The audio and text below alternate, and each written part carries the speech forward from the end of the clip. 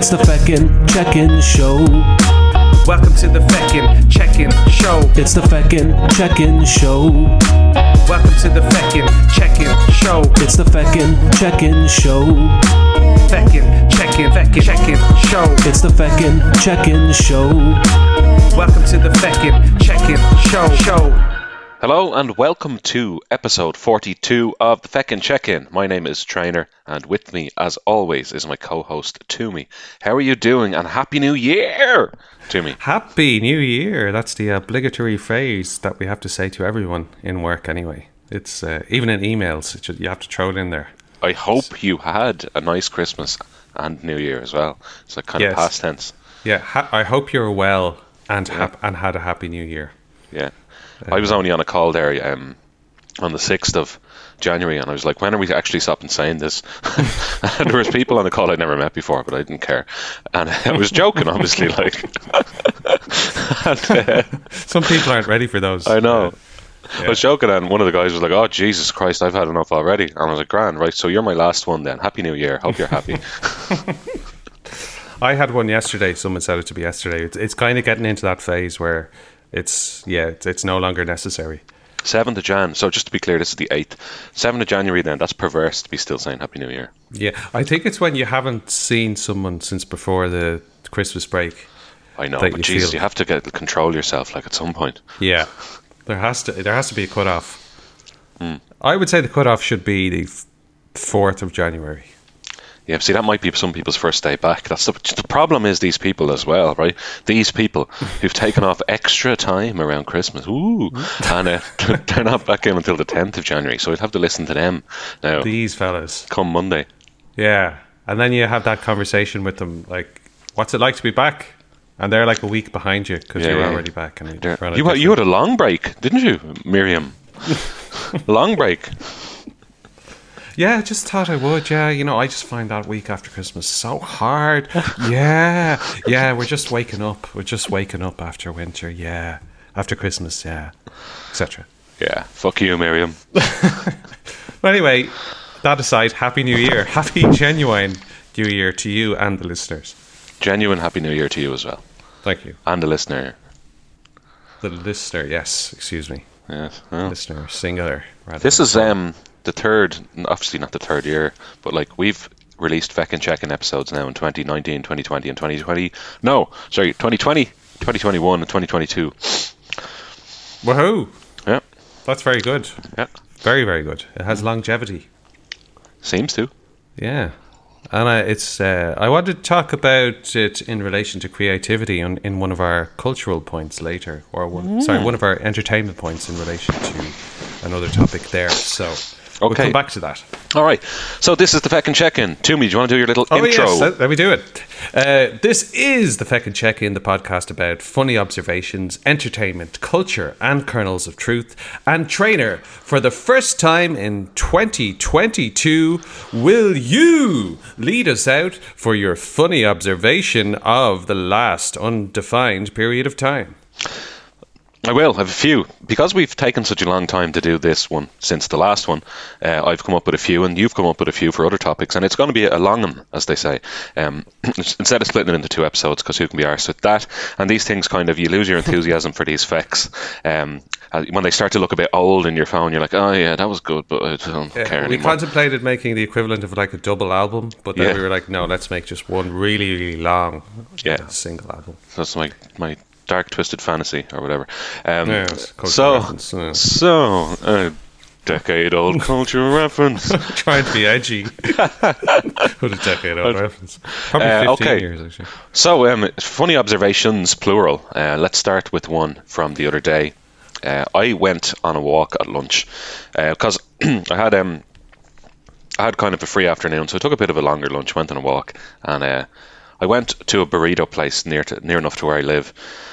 And I walked in, and do you ever walk into a shop, restaurant, a cafe, or something like that, and from the moment you enter, you almost feel unwelcome? Yes, I've definitely had that experience before, yes, that they don't want you there. Well, you'll be pleased to learn that this wasn't... No, I'm only joking. So on this occasion, I walked in, and it was an empty burrito place that I went to for lunch, and there was a guy behind the counter. and I guarantee you he gave me less than 5 seconds of looking at the menu, and he was like, "You okay there?" And just to paint a picture, this is kind of a tall Irish man, looked like Stephen Merchant, and the minute I walked in, he made me feel ill at ease. And I was looking at the menu, and you know these burrito places where they have the large menu displayed behind where the server is, and it's like, create your own burrito. First, choose your wrap or a bowl. Second, choose your meat. Third, do you want any of these veggies? Fourth, blah, blah, blah. And it's a menu kind of guiding you through the process. And I'd never been to this particular place before, so I didn't know that of their particular choices that they had on the menu. And he's like, okay there. I was like, I'm just looking at the menu there, thanks. And he goes, there's one behind you. And I was like, where? I was like, there's one behind you. And I was like, where? And I was looking behind me. I was like, where behind me? He's like, behind you there, just behind you. And I was like, where is it? I can't see it. He's like, there's just behind you there. And I was like, what? You stop saying that and give me some extra information rather than just repeating the same thing over and over again. And why can't I not look at the fucking one that's behind you, you cunt? That's what it's there for. It's in massive big text. It's deliberately placed so that the customer can read it at their fucking leisure, so they can decide how they want to make their fucking burrito. And he kept directing me to a smaller, shitty, fucking portable version of the menu that was placed on a table behind him. And I was like, actually, no, like, why can't I just read the one that's there? Does that make you uncomfortable if I'm looking at you or near you, like you're fucking doing to me now, telling me it's behind you, it's behind you, it's behind you, not telling me where the fucking thing is? And like, he set off, I was off on the wrong... Passive-aggressive, did you think? I think so, yeah. Well, yeah. I have a theory on it now in a second, but he set me off on the wrong foot entirely before anything had happened. So I did eventually locate the menu that was behind me, and I went and I looked at it, and I decided to choose whatever burrito I want. But I chose in a hurry because he'd already annoyed me, so I just got a bog standard kind of chicken burrito, and I was ordering it from him, and he didn't give me the choice between Mexican rice and regular rice. I had my Mexican rice thing ready to go because I'd looked at the menu, and he just started putting in the plain rice, and I was like, ah, fuck you. And he's like, would you like any meat in that? And I was like, yeah, please, I'll have chicken. And he's like, how about some whatever? Just went through the process. And half-heartedly. He was like, do you have your COVID vaccination cert? I was like, I do. And he's like, do you want me to take the cert first and scan that? Or do you want me to scan for the cost of your burrito first? And I was like, whatever is easiest for you.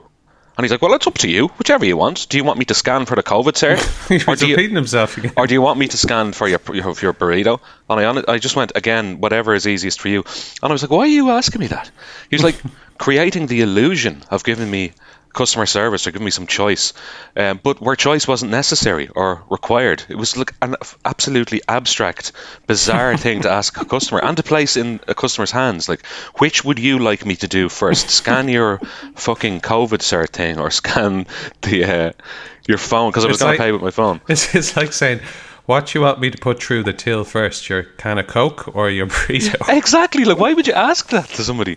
And I was just kind of going, whatever you want. And he's like, I'll take your COVID cert there first. I was like, yeah, grand. And he scanned the COVID cert, and I paid for the thing. And he's like, you might want to use some hand sanitizer there if you're going to use any napkins or forks or anything like that. And I was like, yeah, I know, I've been in a place before. And also, like, that's mental the way you said that to me as well. Like, like I'm some fucking filthy fucking hound off the street. I sat down, I did use napkins and a fork eventually, and he was there kind of just looking at me as I was eating the burrito. Looking at you. And I felt like he didn't want me there. That's actually how I felt. I felt like I was an inconvenience to him, and I'd almost spoiled his day. So as I was eating the burrito, naturally I went on to Google and looked up reviews of this place, and I'm going to call it out. It's called Mr. Burrito, and it's in Drumcondra, so fuck you. And it was a terrible burrito. It tasted horrible. It was really bland. The service was terrible, and he was a weirdo. And I was looking up the reviews. I sorted them in reverse order by worst to best, which is always the most enjoyable way to read reviews. And a few of them basically said manager was very unpleasant, manager was very awkward, manager made me feel uncomfortable, manager was rude, and I'm guessing that this guy must have been that manager because he fit all of the character attributes that were been used to describe a male server in those bad reviews. And I think maybe that he doesn't work there very often because the majority of the reviews were good, and I would say that it got a score of 4.4 out of 5 overall on Google. But reading the bad ones, they all had some unpleasant encounter with a man who was either awkward, rude, or made them feel uncomfortable. And that was this person. And there was other things as well that I meant to say about it, but I can't remember now. But they might come back to me. But he basically just made me feel really uncomfortable. Wouldn't let me look at the menu in a correct fashion that you should, the one that was placed in large text behind his head. Created an illusion of customer service by giving me choices about things that were completely irrelevant and arbitrary, and then was kind of just a presence there while I ate. And it was just, it was bizarre behavior, very strange. And his whole business is based on making people feel welcome and to enjoy their experience, and he's doing exactly the opposite. Exactly, like he had all the fucking bedside manner of a fucking troll under a bridge or something. Like, he did not want me there.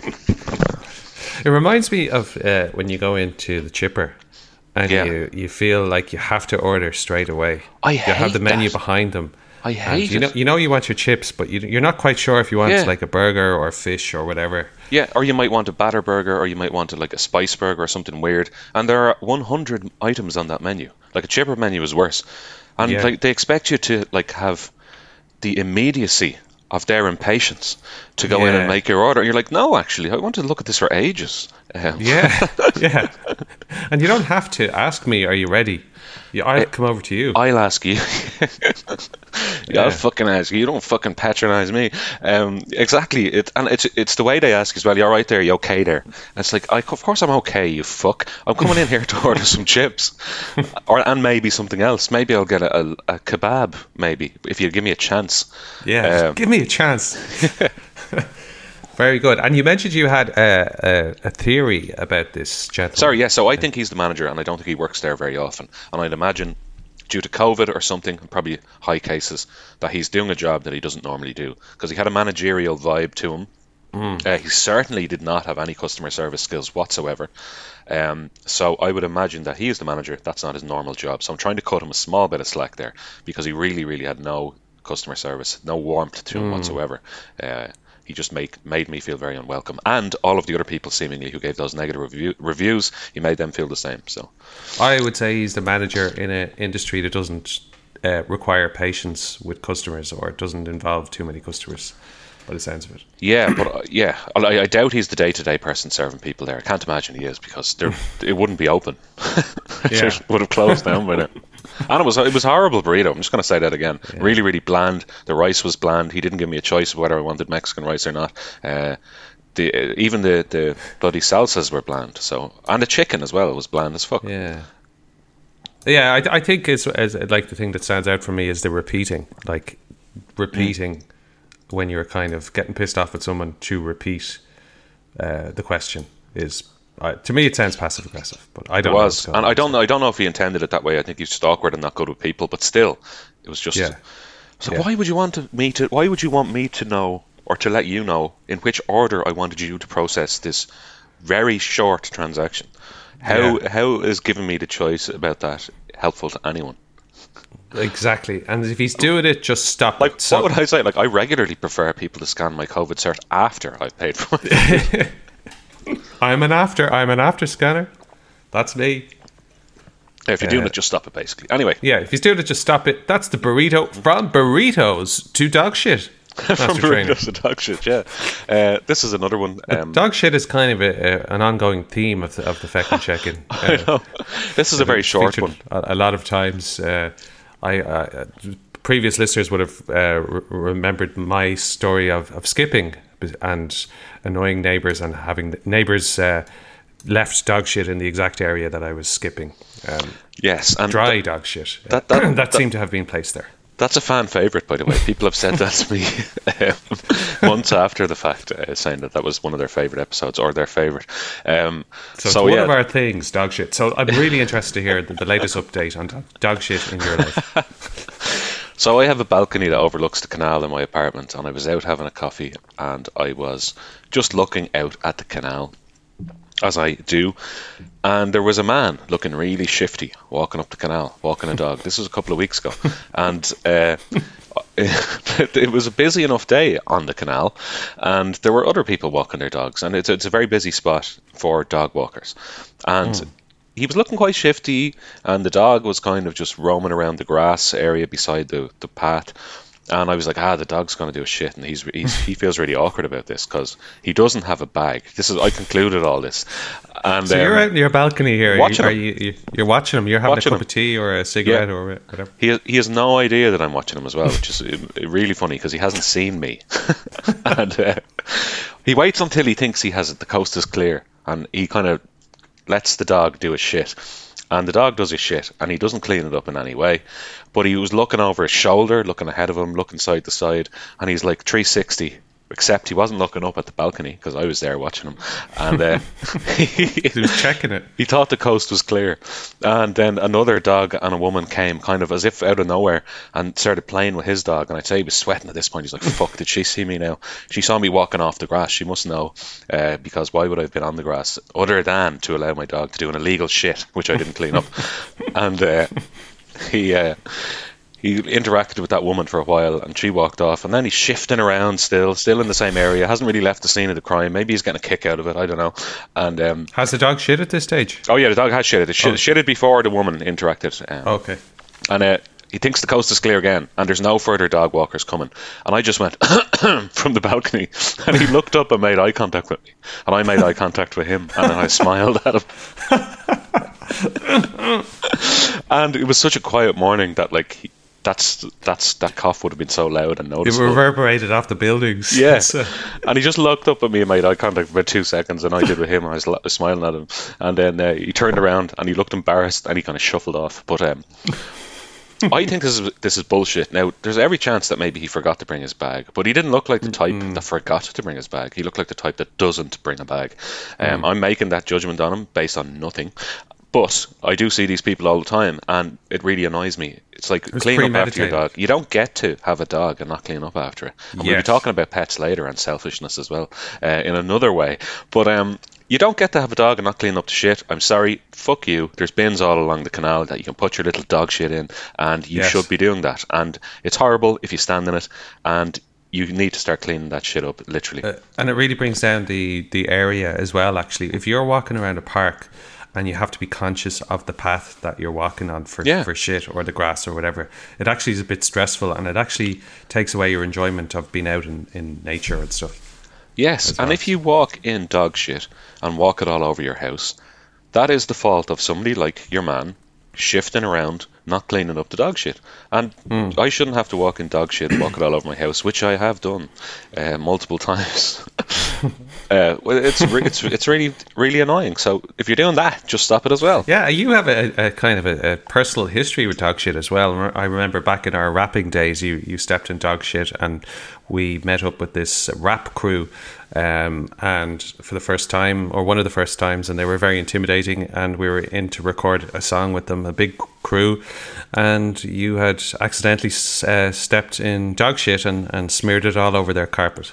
Yes, or as I said in your best man speech, dog excrement, because for some reason I was afraid to say the word shit in front of your parents. Oh yeah. Yes. But I did tell that story at your wedding.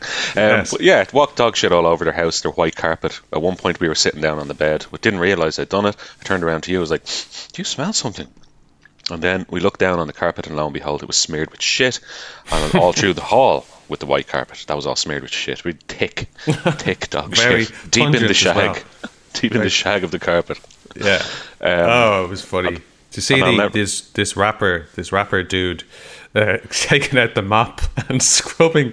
But also on his hands and knees and scrubbing the carpet. And these lads were kitted out like rappers. Like, they were kitted out in their really nice clothes and their bling and everything. And he was down on his hands and knees for something I had done. But that was somebody who didn't clean up after their dog. So it's fucking not even my fault either. Exactly. So it's the guy there outside your balcony. It's people like him, his fault. It was his fault, basically. Yeah. It was premeditated. He knew what he was doing. He maybe forgot the bag thing. Yeah. But even if he did, it's no excuse. Although, what do you do if you forget the bag thing? Maybe you just go home straight away, or maybe you stop off in the shop or something to get a bag, a temporary bag or something. You could do that, or you could make some attempt to fucking repurpose something in your pocket to scoop it up and throw it in the canal. I don't know. Yeah. But like, this man made no effort and he wanted to get away with it. That was his thing. You could get leaves or something as well like that. And you could shove a stick into it and throw it in the canal. Like, you do have some options there. You don't have to leave it there. Piece of tissue, everybody usually has some kind of piece of tissue on them. I don't know. Yeah, he knew the drill by the sounds of it, by the way he was hovering you knew what around he was that up spot. to. The dirt bird. Okay, so if you see him again, just give him that cough and that knowing look. He won't do it again now. I told him. It's like the equivalent of giving somebody a nasty look in a car when they turn into the roundabout too quickly. He knows what he's done. He knows. Very good. Okay, and then you actually have another funny observation based around stolen goods. Yes, this is a short one as well. So me and Elaine were standing outside a pub having a smoke a few weeks ago, and this I can't remember. It was the Lots bar in town, and this woman comes up. I was like, how are you? Yeah, how are you? Oh, it's freezing, isn't it? Freezing. And we were just like, yeah. And in my mind, I was like, she's going to ask for money. And she was with some scroty looking lad. And she was scroty enough looking herself. And she's like, yeah, it's cold one, isn't it, out tonight? Yeah. I was like, she wants a cigarette. And no, she didn't want either of those things. She opened up a bag. She's like, do you want any Yankee candles? And we were like, no, thanks, no. Her grand, she's like, they're tenner in the shop. I'll give them for €2 or whatever, something ridiculous offer like that. I'm like, no, you're grand, thanks. You sure? I was like, yeah. Then she's like, she goes, how about a man's hat? And we're like, what? And she was like, a man's hat. She took out a Jack Charlton style cap from her bag, and she's like, €50 in the shop. I'll give you that for a tenner. And we were like, no, thanks, it's grand. And she had a black eye on her as well, by the way.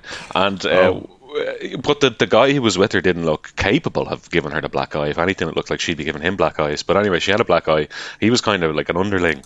And these goods were clearly stolen. And we said no thank you when she went off. And you used to hear stories back in the day of people selling stolen goods in a pub. Like they come up to you with a stereo or a VCR or something, be like, hey, give me that now for £40 or whatever. And I haven't witnessed this in a very, very long time. And I just thought it was really funny. It was like a throwback to the past. Yankee candles and a man's hat outside the pub. You don't see that too much these days, and the brazenness of it. And the way she said a man's hat is particularly amusing as well. As if she'd stolen it from a man. A man's hat. Well, I would imagine she had just been shoplifting, and the Yankee candles and the man's hat were the two easiest items to pilfer in whatever shop she was in. And then she just went around the pubs outside trying to offload them to people. But I was wondering, has anyone ever approached you with anything like that in a pub? No, actually. No. Yeah. Well, you know when you're abroad and people come around and I know that, yeah. But in Ireland, like it used to be a kind of a cultural thing. Like I've met a fella in the pub and I bought a new VCR or whatever. But anyway, that's all it is. I wasn't aware of that. That's interesting. But yeah, it's a kind of an throwback. And I was wondering then, like, I was thinking of doing this point for culture and talking more about the ethical nature or the ethics around buying stolen goods, but we don't need to go into that. We've enough material. We do have enough material, yeah. So anyway, man's hat. That was a great a man's hat. That could be the title of the episode. So those are three great Fs on burritos, dog shit, and stolen goods. And we'll take a little break now, I think, and come back for the E for entertainment.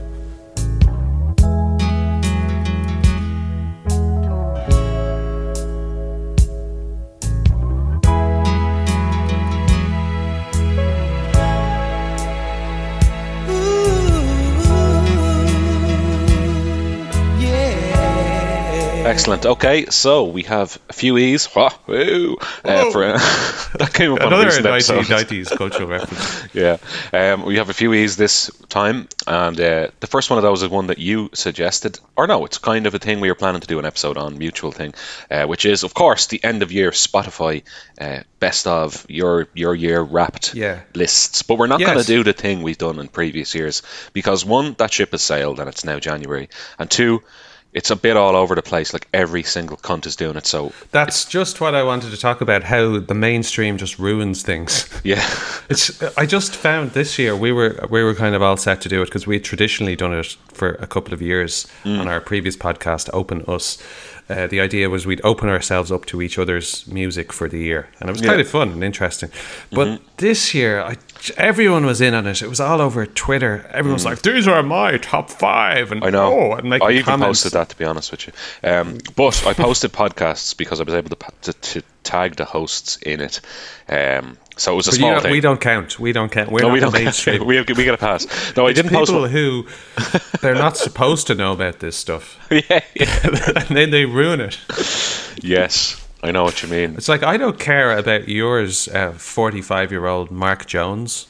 Yeah. I don't care about what your top 5 are, and you think other people care, and you're sharing. And then I didn't want. I guess I have that hipsterness in me. Yeah.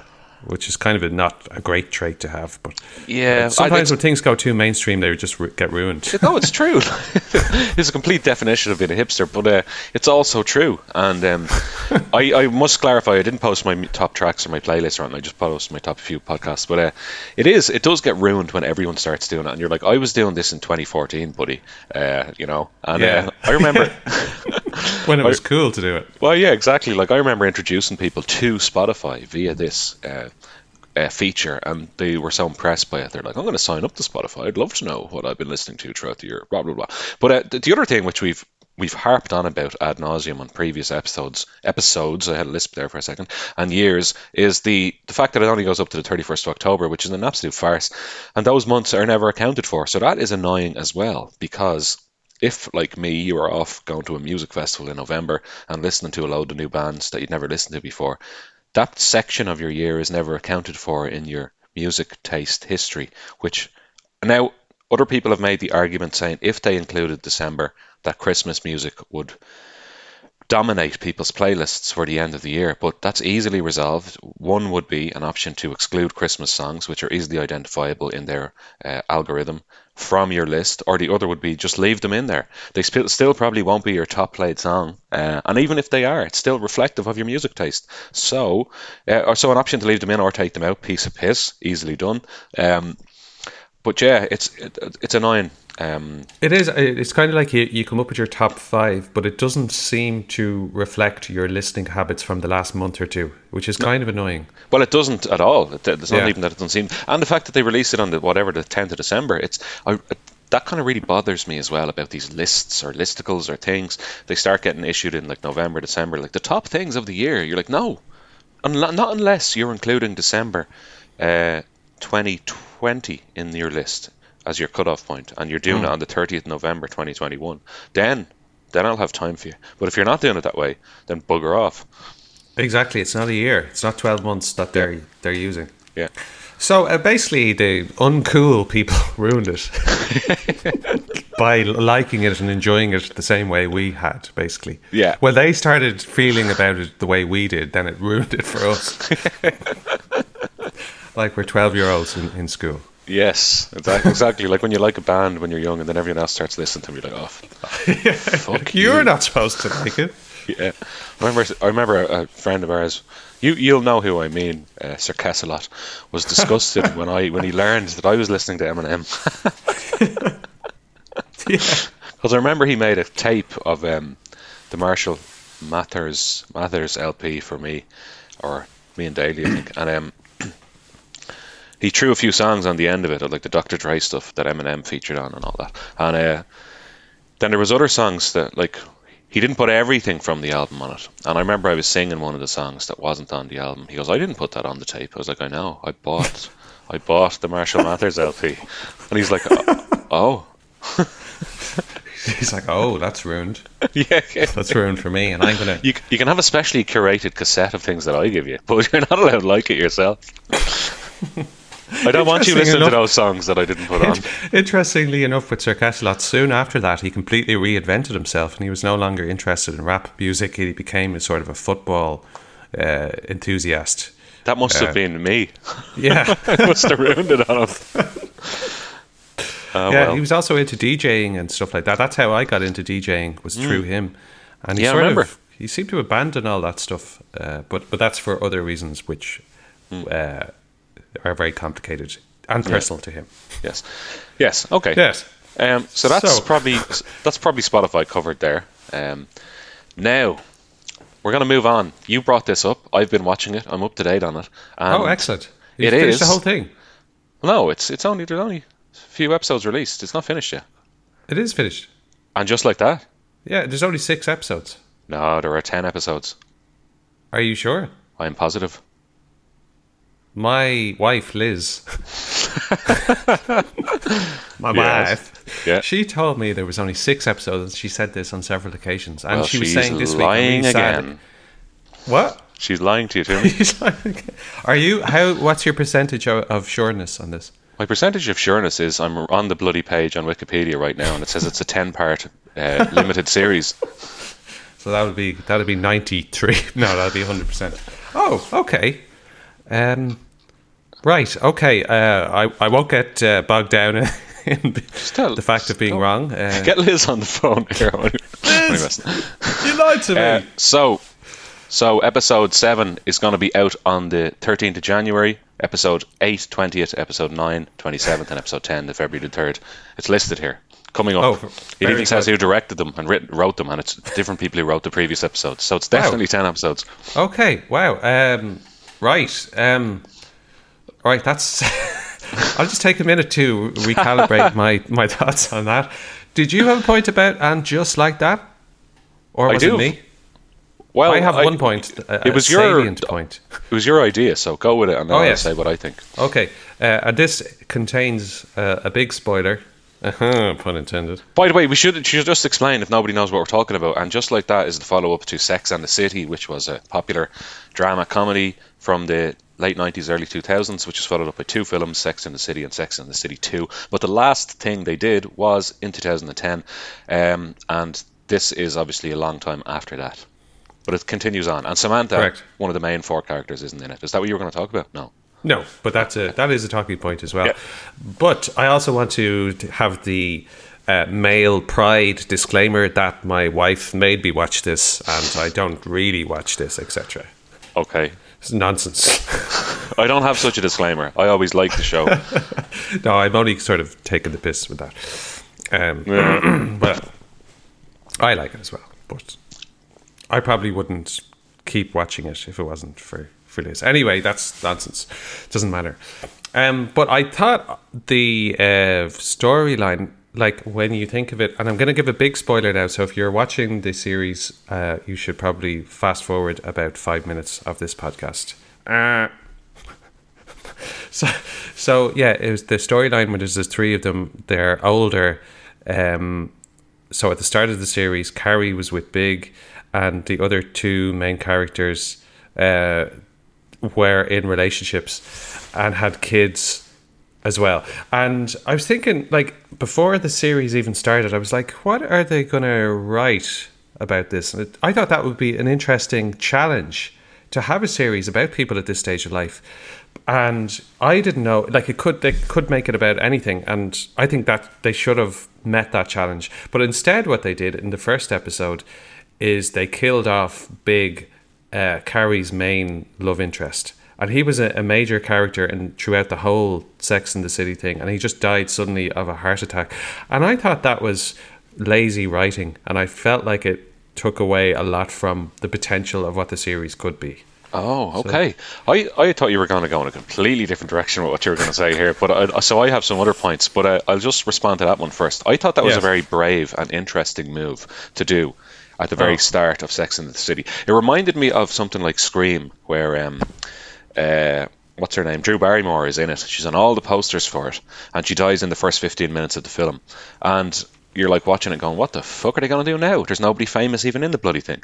I just think it's really interesting. It was a complete plot twist that I never saw coming, but also they were always at loggerheads with each other. They were always like, he was cheating on her, he was treating her like shit, she cheated on him, he got married, he had a new fucking wife, and like the storyline between them was always tension. And I don't think, I certainly don't want to see that in 2021 or 2022 even, the same shit again. It was like, but then the other thing is that they clearly established in the first episode that they're now happy with each other, and they're being all lovey-dovey, having wine, listening to vinyl albums, picking a different one every day. But they didn't have to go down that route. They could have went down a different route, like in the storyline. They could have made it an interesting thing. What is it like for a couple like that who kind of have that tension and on-off? What's it like for them as they get older? I thought that would be interesting. But from my perspective, what they did instead was they were like, we don't know what to do. Let's just kill off the main character and emotionally draw people in and make it this like big funeral type of thing for a few episodes, and then we'll start again. We'll bring Carrie back to being a single person because we know what to do with Carrie as a single person. Okay, That's for me is the laziness of it. They could have done something with Carrie and Big, and it's not immediately obvious actually, and I think that's the problem. Okay, all right, fair enough. That's the problem. Fair enough. I was presenting two possibilities there, but you've introduced a third, which is something different entirely. So yeah, I thought the lovey-doveyness was like sickeningly happy, and I didn't want to see them like that. And I also think with him dying, it makes her branch out on her own and find new friends, which they've all done in the series. They've all found a new kind of friend or confidant. Well, could I just say, I actually agree with you in that when Big and Carrie are lovey-dovey, it just doesn't quite work. There needs to be suspense and tension between them in some degree. Yeah. Even in the movies when they sort of resolve their differences, it didn't feel interesting. No, and like they're both bastards as well. Like even in what I like about this is like, they haven't removed the fact that Carrie is an absolute megalomaniac, egomaniac. Like, and everything is completely about her. And even when Miranda was trying to be nice to her and all, she was like being a complete bitch to her. And like they haven't removed that. I think that's unintended. Do you think it's unintended? I think it's unintended. Yeah. God, well, she's. I've always thought she was an absolute weapon, like a really, like unpleasant woman, and absolutely egotistical, and the whole world revolves around her. I thought they were going for a more serious take on something like Seinfeld, where the characters are just living in their own head, in their own world, and everything that happens is a slight against them. The world is against them, and everything revolves around them, and they don't actually care about the people that they're friends with. Like, but that Seinfeld is obviously a comedy, but I always thought Sex and the City was kind of going for that with her, that she was just like New York woman in her own mind, in her own head, and is a kind of a bitch. Well, I've heard a lot of people have that take on Carrie. I'm just less sure. Like with Seinfeld, I'm sure that's deliberately written into the storyline, and It's Always Sunny in Philadelphia is very like that as well. It's like kind of really unlikable. Deliberately. But I think Carrie is meant to be nice, and it just slips out her kind of selfishness. I don't know. But okay. I'd like to read up on that. That's actually an interesting point now. I'd like to figure that out. Okay, well, that's fair enough. And I think your take is interesting as well. Do something else. Don't kill them. Don't make them happy. Do something else. Something else would have been interesting. Detention. How they deal with it. Yeah, it could have been interesting. And what I want to add to that is then that so if I have in the back of my head, this is my thesis on it, is that they didn't know what to do in terms of storylines. So what I think they also did is they inserted the whole, we're progressive, we have diversity, we are woke. They just threw that in everywhere. That was their new storyline. Yeah. I read one review of it online which described it as sickeningly woke. Now, I will say that I certainly did notice those things. Like within the first 20 minutes in the first episode, you have things like transgender people, you have, you're very quick with the pronouns, and all of these various different things like Instagram and a podcast, carries on a podcast all of a sudden. It's like all of the technology that kind of happened in the interim between Sex and the City 2, the film, and 2021. They're like, shit, shove it all in, quick! And I was talking to Rob, my brother, about this, who also watches Sex and the City and enjoys it as a male, and was like, it's fucking ridiculous now. The idea that Miranda wouldn't know what to say to a black woman and she'd be all flustered and blah, blah, blah, like she was when she went into the college lecture that time. She was the most intelligent out of all of them, and they're just trying to shove all this stuff in, blah, blah, blah. It's like they're apologizing for not being woke in the 2000s. I was like, I didn't pick it up that way at all, actually. I picked it up in a way that they are trying to show us what these aged women are like, functioning in a new world where they have been basically living in a bubble for a while. For example, Carrie is doing a podcast. That's a new thing she's doing. Miranda is going back to college. That's a new thing she's doing. While they will have progressed along with society with all of these different topics, they mightn't have had it placed in front of them in such a kind of blow over the head of doing a podcast or going back to college again. So I thought it was like I actually thought it was quite funny and cringy when Miranda was getting so flustered. And I thought when Carrie was on the podcast, it was like it just showed how out of touch she was. Yeah, she used to write a column in a paper years ago, but she's dealing with 2021 now, and she has a non-binary host throwing shit at her and wanting her to be funny on the spot and also not be an old dinosaur. And I thought it was actually quite interesting. Now, they absolutely did shoehorn in every reference they possibly could within the first episode about what's happened between 2010 and 2021 in society. But I'm kind of happy they got it all out of the way so quickly. And now they're kind of showing us how the characters are dealing with that. Yeah, I definitely see what you're saying there, and it is interesting for the older characters to be kind of navigating this new world. And I think, the problem is that what I would love, or what I would have preferred them to do, is to have those type of references in, or the woke culture, shall we say, in a more subtle way, where it's not dominating the storyline. So it's just in the background, and this is just something that they're adjusting to, and it's no big deal. It's just subtly there. But instead, it's just, I feel like they put that so much to the forefront of the storylines that it actually makes it not normal. Actually has the reverse effect of it. It's like this new thing that is completely normal and we shouldn't make a big deal of. Now we're making a huge big deal that we're okay with it. We're okay with this. But I think the funny thing is that the characters aren't really okay with it, though. Charlotte is not okay with her child being transgender. Carrie was not really sure what to do with that radio host at first. That's true. Miranda, again, was almost not okay with existing in society and going to college with a bunch of 20-somethings because the world has changed so much. So I think the characters aren't okay with it. The show might be telling you it's okay with it by featuring it in storylines. That's kind of the way I meant it more, the show. Yeah. But I mean, I think that their reactions reflect realistic reactions of people in their demographic. That's true. It is a big topic in people in their demographic. And like my mother the other day said that we were talking about this at the dinner table, and she's like, the non-binary thing now, I just don't get.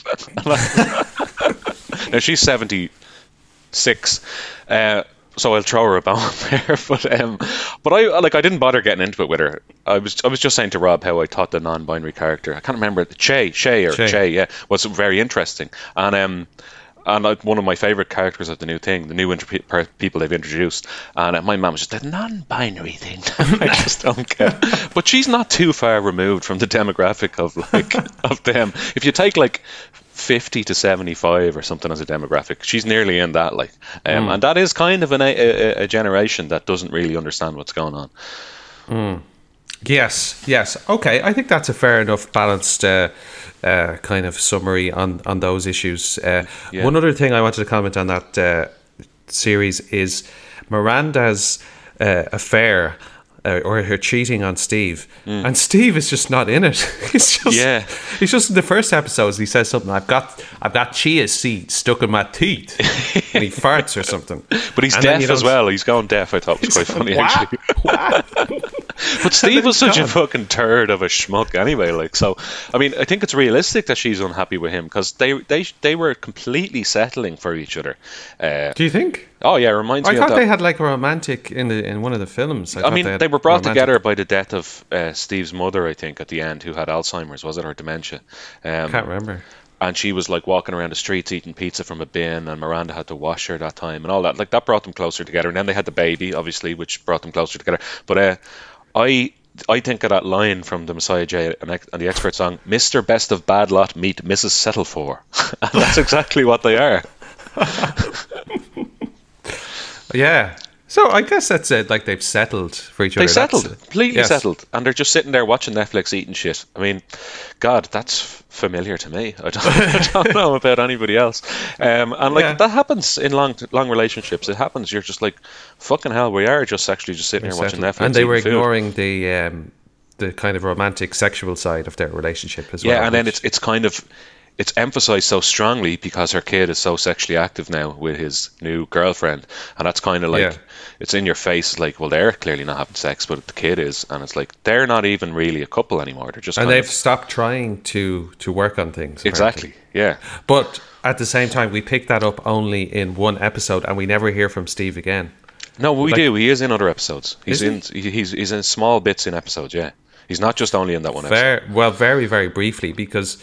What is I find a bit jarring about the storyline is that we're hearing Miranda's perspective of cheating and her exploring herself, but we never hear the impact. We never see the impact on the relationship with And Steve. poor Steve. Maybe we will with the 4 remaining episodes. Maybe we'll turn around. But we just see like Miranda drinking and alone, and the drinking her thing, exploring herself. And all. Can we talk about that? Actually, I thought that was interesting. So it was me and Elaine who've been watching it, and I can't remember. It was one of the two of us spotted it almost immediately. I think it was me actually. It was like, she's going to be an alcoholic. Like, they're clearly planting that seed. Like, she's ordering the extra wine. She's doing this. She's doing that. But that was actually all wrapped up and resolved now within the first few episodes. It was, and the way they resolved it was just she gets Amazon delivery or something she can't remember, and then she just throws out all her drink, and now, then that storyline is gone. Unless she falls off the wagon within the remaining episodes, which she probably will, because giving up alcohol like that just isn't that easy. But the only other thing I wanted to that's actually on this. I wanted to actually point out that there is a lack of chemistry between Carrie, Samantha, and Charlotte. I feel in their conversations with each other. Carrie, Miranda, and Charlotte. Yeah, the three of them when they're sitting around, like in the without old Samantha there, actually, Sorry, they miss Samantha. So when you look at the old Sex of the City programs from back in the day, there was the 4 of them together. It was often like Samantha would say something kind of risque, and then Carrie would talk about it, and there was a real chemistry between the two of them. And then the other two weren't really, like, they would give their opinion but they weren't really strong characters. Like, but have you noticed that they keep inviting a different character to lunch now? Initially, it was the bald guy, Stanford. Who the actor of which is actually dead, so they had to write him out of the show. And then it was his boyfriend or husband. There's always somebody else at lunch with them now. It's like they can't do it with just 3 people. It's like 4. But I think that's deliberate. It's like there's something missing there. And I agree with you. The dialogue is a bit. The chemistry on screen isn't quite the same, but I always thought their kind of lunches were a bit contrived anyway, because it was just all 4 of them individually talking about themselves. There never seemed to be any camaraderie there between them, unless something sad happened to one of them, and then they would offer their token support. But it was always real, like, I had a thing with my chiropodist and he did this and I blah blah blah, and they're all always like that. And it's when we see them as a group of friends, you're like, would you see like what do they have in common? Is that not a reflection on real people in real life? You might know people from when you were seriously, you might know people from years ago, but like, you know, those ties that bind can kind of drift over time, and like sometimes you're like, what do we have in common other than, like, as we've said ourselves, our shared history? People turn into very different people when they grow up and they have a family and they fucking move somewhere else. That's true. But you still maintain those friendships, but maybe you're not really as close as you used to be, and maybe you never will be again. And maybe those meetups are not as there isn't as much chemistry in them because you've all changed, but you still are there for each other in a way. Yeah, but I think that's realistic. It's life. Are we giving the writers too much credit there, though? Possibly are, yeah. All right, well, that's a lot and just like that. And just like that, we're finished. We're finished that part of the E, which in itself isn't finished as a section yet. Yes. Can I just say here at this juncture, do you mind if I took a short break and made another coffee? Because I think I'm going to need it to get through this. And got some more water. Yes, let's take a mid-section break. Okay, I'll come back at 11:10. Okay. All right, we'll just leave it on record. Do you mind if we don't do much editing on this episode, by the way? I don't mind that at all. Just great. Yeah, just we'll lump just play it in something here, like some 30-second interlude, but it's not the real interlude. Yeah. It's a 30-second mini interlude. Yeah. Okay. Yeah. All right. All right. I'll be back in a second. All right. Right. See you soon.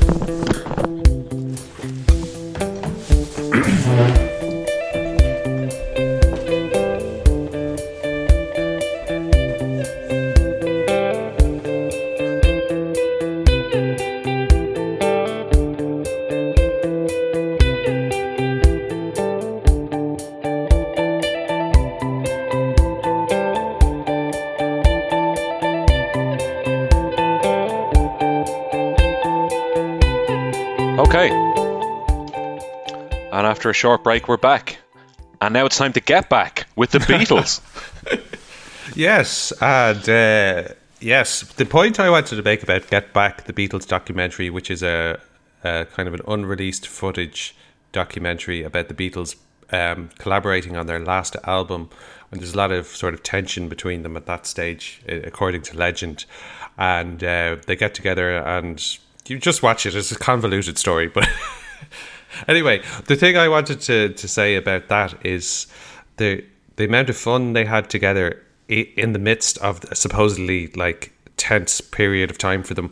But that's one thing. And then the other thing is it made me miss writing songs with you, to see the chemistry between McCartney and Lennon as they were writing. It's like, I know that was coming to the end of their Beatles and their collaboration, and they weren't collaborating as intensely as they had previously, but it's just how easily they would add to each other's songs. Yeah. Like, without even trying. Like, I know. Just add the extra melodies or the extra... what's the word for when two people sing at different levels or pitches? Harmonies, yeah. Or like the instrumentals and things. And they just got each other so well. And you can see, like, when McCartney and John Lennon went their separate ways and did solo stuff, it just wasn't as good as what they produced together as the two main songwriters in the Beatles. No, it's not as good as the Beatles, actually. Yeah, no, it's true. But I think it's brilliant. And I've only watched the first... Have you watched the whole thing? Yeah, I have. You sat through all of it? Wow, that's mad. Did you watch it with Liz? I did, yeah. And did she enjoy it as well? She did, yeah. But you know yourself, when you're watching it, it's a kind of a thing you sort of have on in the background. Like, well, yeah. No, I was watching it intently, but I can't consume too much of it in a go because of the length. So I watched the first episode in 2 parts with Elaine, then we watched half of the next one. And she's big into the Beatles as well, so she really liked it. But like, the next episode is over 3 hours long or something, so we're halfway through episode 2, but we will finish it. But yes, very same. I thought it was fascinating look behind the curtain and the songwriting process, and it just shows you, even from the Beatles down to the lineup, everybody writes songs in the same way. Yeah. You're just like, would that word work well here? No, we'll change it. Oh, fuck it doesn't matter. I love the bit where he's writing, she came in through the bathroom window, and he's like, and John Lennon starts singing, he's like, and so I quit the police department, and then John Lennon shouts in, get a job, copper, and he's doing all this running commentary and stuff on it. It's fucking brilliant, like. Yeah. The banter. Yeah. And the chemistry is just yeah, great, and then, like, the George Harrison thing obviously was like, when he quit, I was like, well, he's obviously not quitting. He's just pissed off at that moment in time. Yeah. And they'll get him back. Like, well, we all knew he came back. But yeah, it's a fascinating look at, like, the most successful songwriters in the world, and how it's no different to any pair or any group of lads sitting there writing a song. Really, you just come in with an idea, and you have McCartney casually in the back shitting out classics like Let It Be, just randomly writing Let It Be on the piano while no one's even looking at him. Yeah, they're like taking the piss out of it. Yeah. Like, John Lennon describes it as, are we doing Mother Mary again? Yeah, and then your man, I don't know, like, I wish I knew who all these kind of movers and shakers were in the background wearing the suits. I'm sure if I read like a Beatles biography or something, I'd know who they all were, but I don't. But one of the guys is just casually taking down the lyrics of Let It Be as Lennon is playing it for the first time. It's just like, what? Yeah.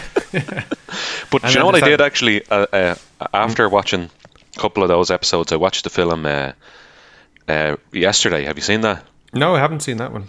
So that's the film where a guy is in a car crash, and when he comes back around after being in hospital, he wakes up, he realizes he's the only person on the planet. I actually have seen that. Yeah.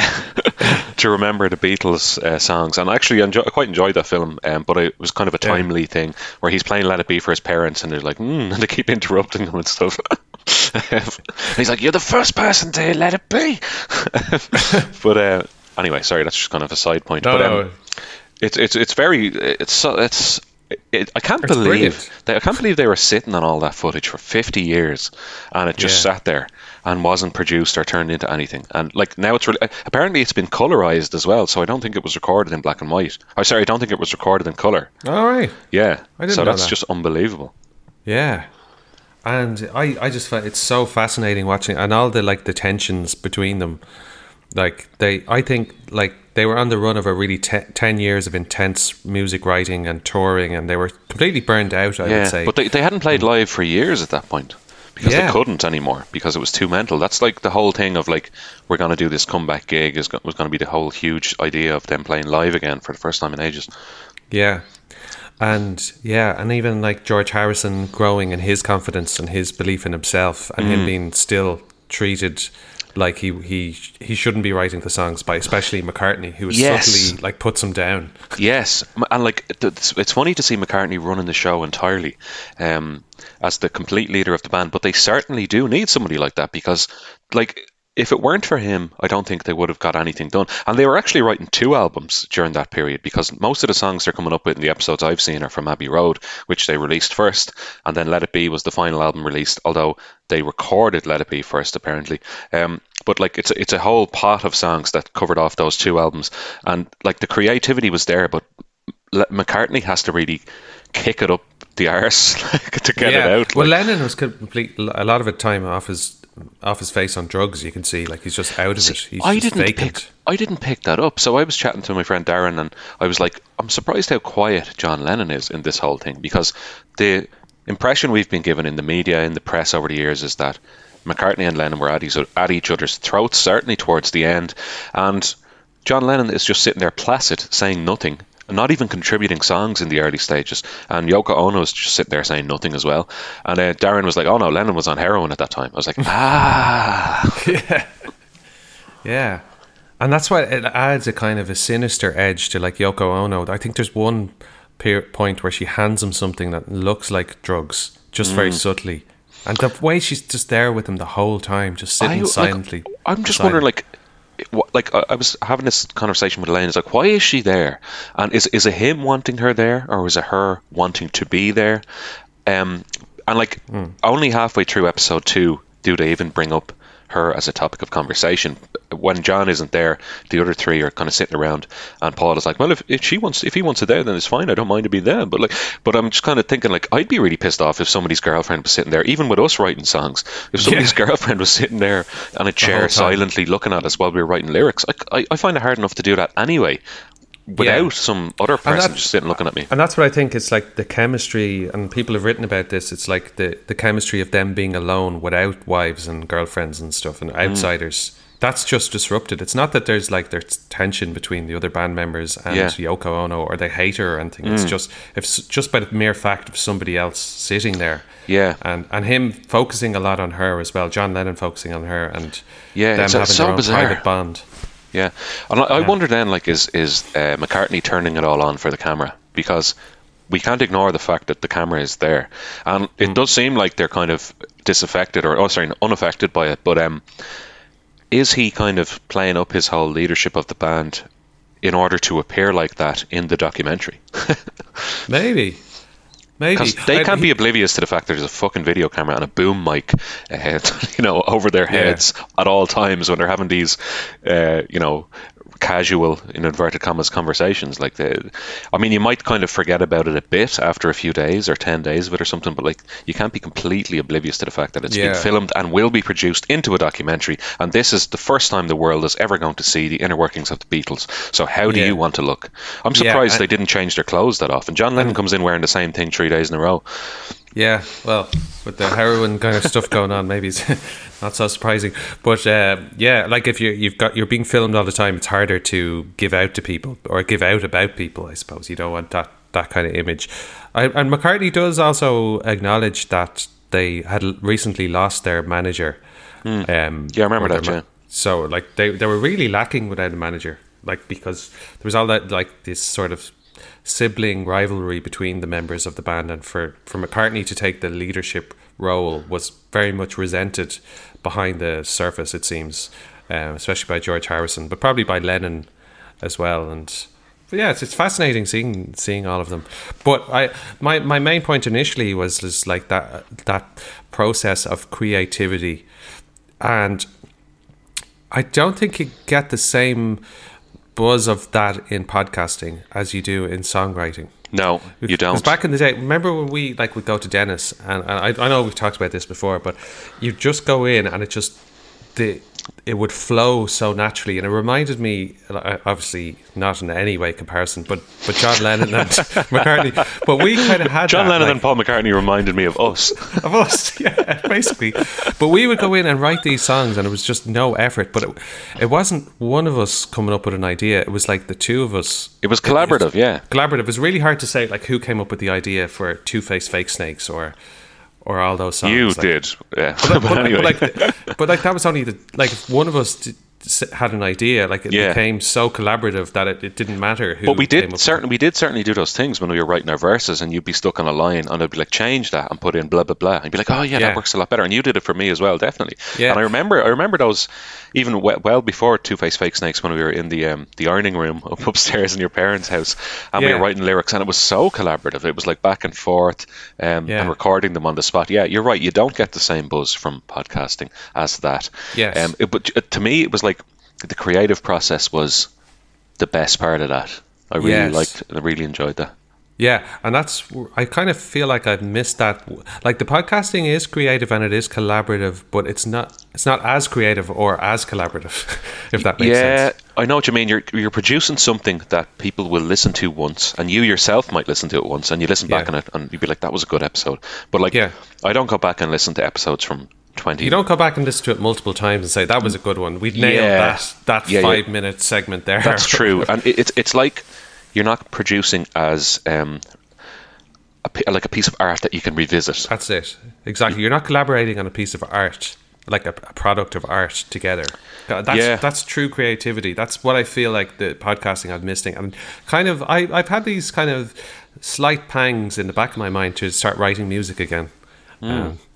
I don't know. You're probably doing a bit of that with you've kind of a rock band going on.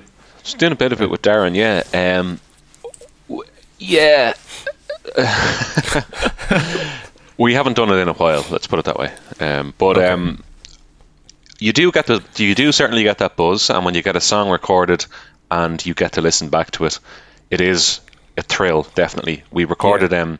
We wrote a song on a Tuesday, rehearsed it on a Thursday, and had this really professional recording equipment in the rehearsal studio, and we recorded it, and it sounded really good, and the whole band learned it on the Thursday, a song me and Darren had written in my kitchen sitting room 2 nights before, and then there was a recorded version of it with good sound quality. That was a thrill, I will admit that. Like, that is something that is a real thrill, and like, you have Darren teaching the other lads in the band how to play this song that we just came up with. It was good. Yeah, it's I do enjoy that. Yeah, and it is when there's a complete absence of that stuff in your life, it's a bit of a void, certainly. Yeah, I think so. I think the podcasting, just by its nature, is talking about stuff. Really, that's what it is. Yeah. It's talking about the art that other people have created. Yes, that's for example. Exactly. And just like that, the Beatles, everything Spotify. Well, the closest to this sounds a bit.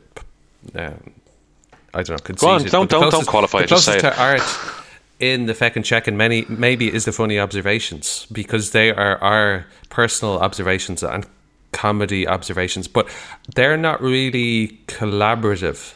No, that's an individual thing. Yeah, it's an individual observation. You're right, though. They're kind of like stand-up comedy pieces from a show. Yes. And I quite enjoy them as well, especially when I'm feeling particularly ranty, and I know I'm going to deliver it well. But the other creative, like, arty things we've done are like those really weird episodes with the characters and stuff, which people don't really tend to get. No, I think they're very much tailored to our sense of humour, or to a limited number of people who know us and grew up with us. And you would have to have got the jokes back in the day. Yeah. And it's unfortunate, because like other people, like other collaborators, have been able to tailor their individual sense of humour and make it have mass appeal.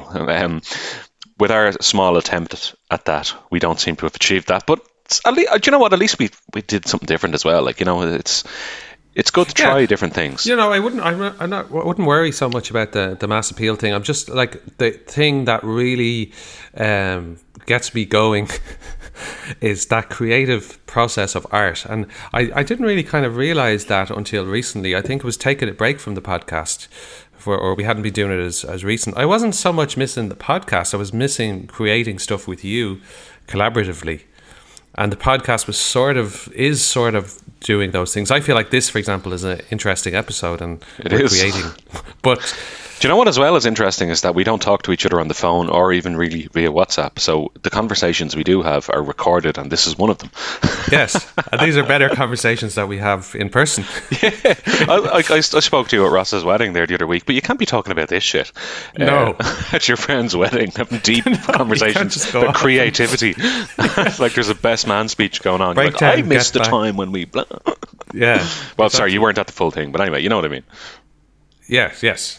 I know what you mean. Yes, yeah. You don't get these spaces in life to go off and talk about this stuff. But I remember. Sorry if this is going on. No, very fuck long it. now. Fuck it. Keep going. This will be a 2-hour episode.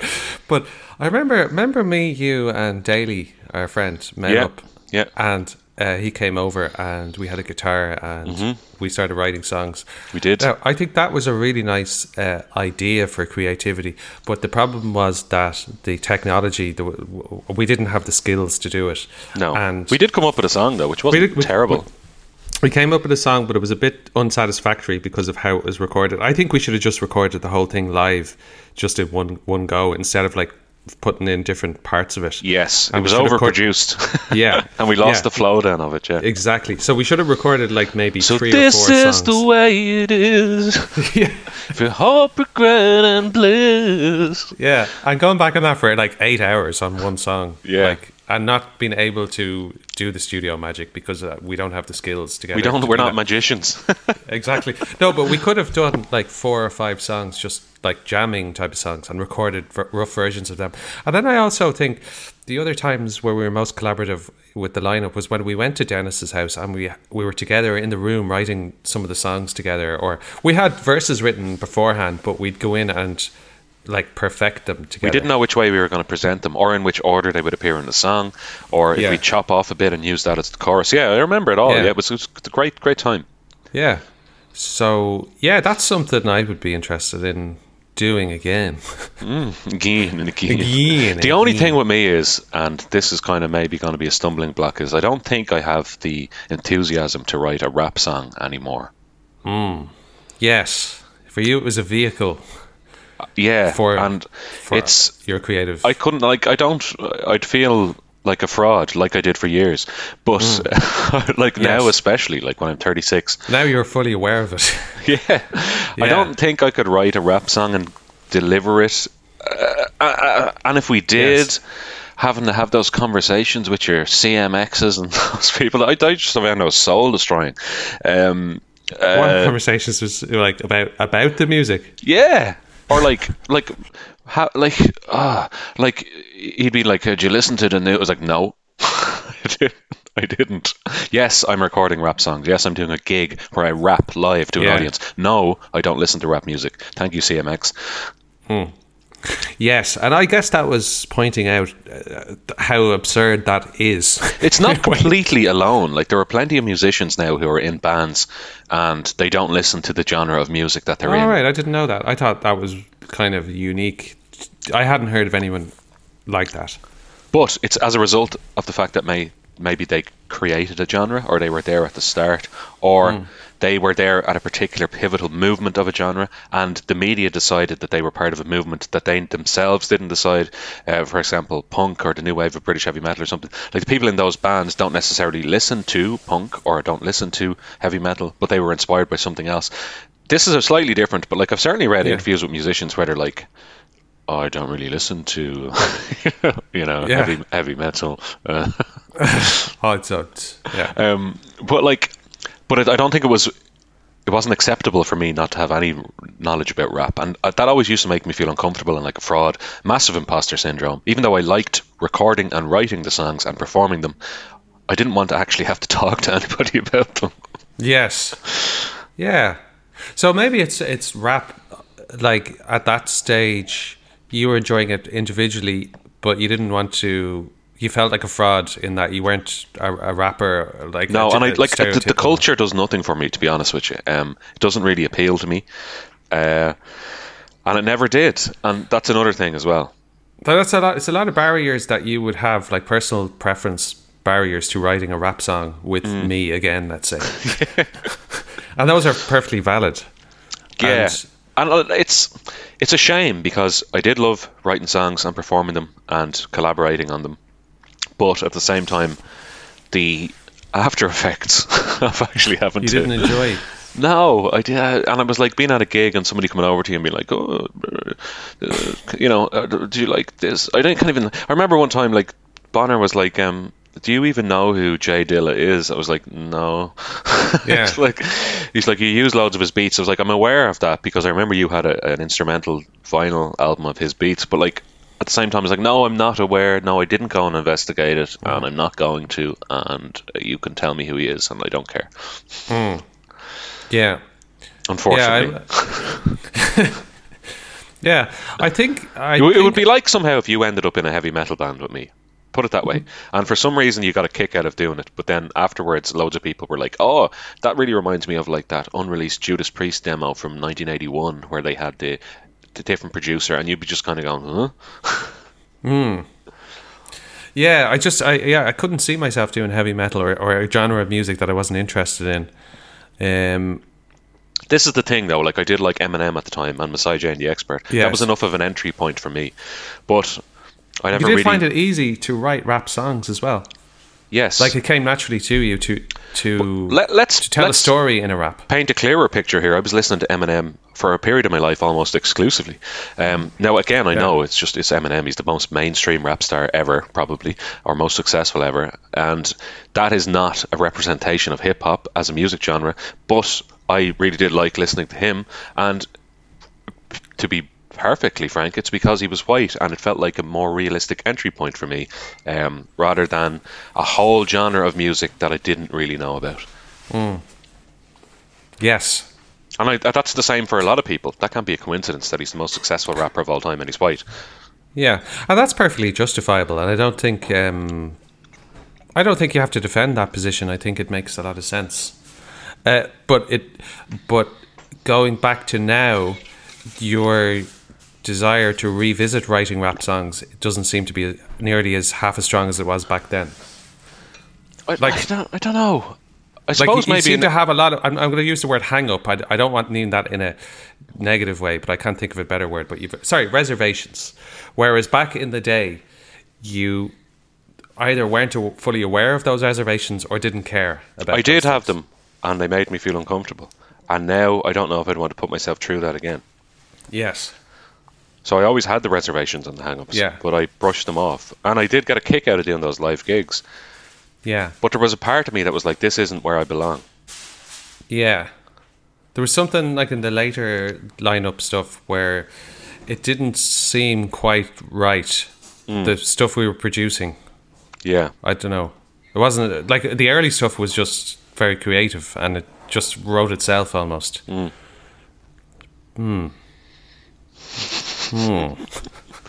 So that's okay. So it's something I'm kind of interested in as well myself. Just getting back into doing that creative process because you know what? I'd be happy to do a session and see how we get on, and see how I feel doing it. Yes, and if it feels good, maybe do it again.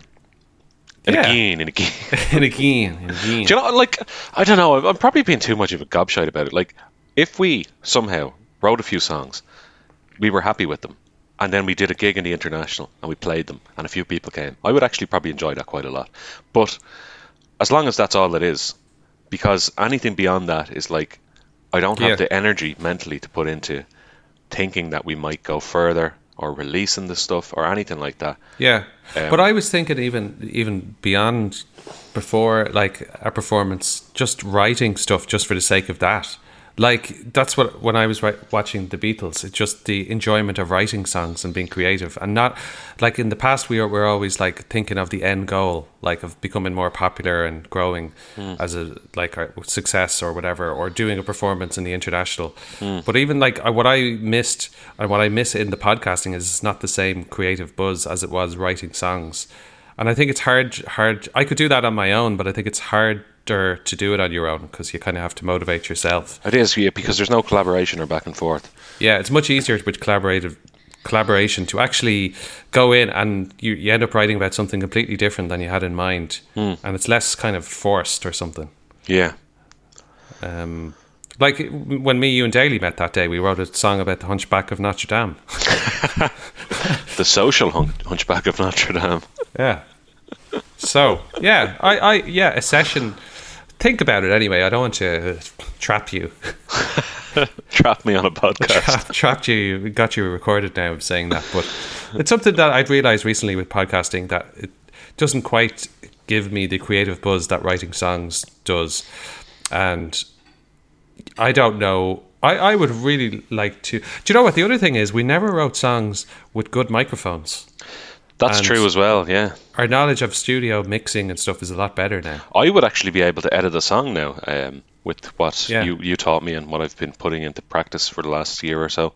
Yeah, and I also think that maybe the previous albums I took on a task that was beyond my abilities, like to actually produce, like to write electronic music, to write the beats, to write the instrumentals. Like that's a really, really skilled task. And I could do that if I did a course on it and spent 3 years. But that's what you'd need to Just do that there now. Just go off and do that there. Come back to you when we're 40. Back to me in 3 years. When we're 40, yeah. But I think that was actually, after the first album or two, that was actually a creative drain.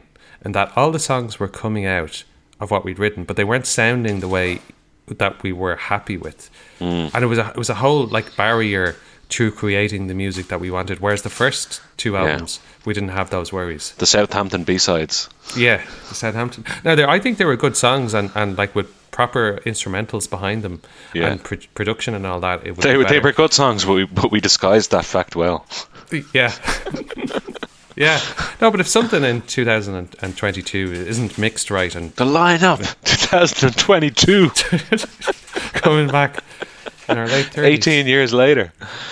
My Yeah. God. This No, is the but fucking what I this is was- the fucking 18th anniversary, actually, I think. We're close enough to. 18 years. Wow. No, but what I would say is what we never actually tried to do is... Actually, sorry, we started the lineup when we were 18, and now it's 18 years later. I don't know, that seems relevant. Oh, yeah, well then, it's an adult life or something, that sort of metaphor there. The lineup as an entity can now legally drink. Yes, it's grown up. Anyway, sorry.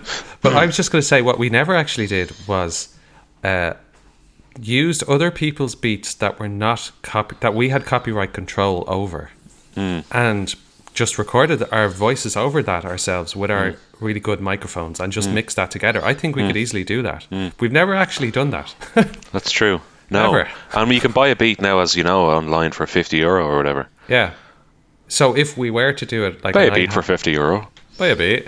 So if we were to just mess around and record a few songs, I would say we just buy those beats, buy 4 beats or something like that, and just have a session and see how we get on. And I think it would come out sounding a lot better. Beats, man, the beats. Okay, you've convinced me. Let's give it a go. Woohoo!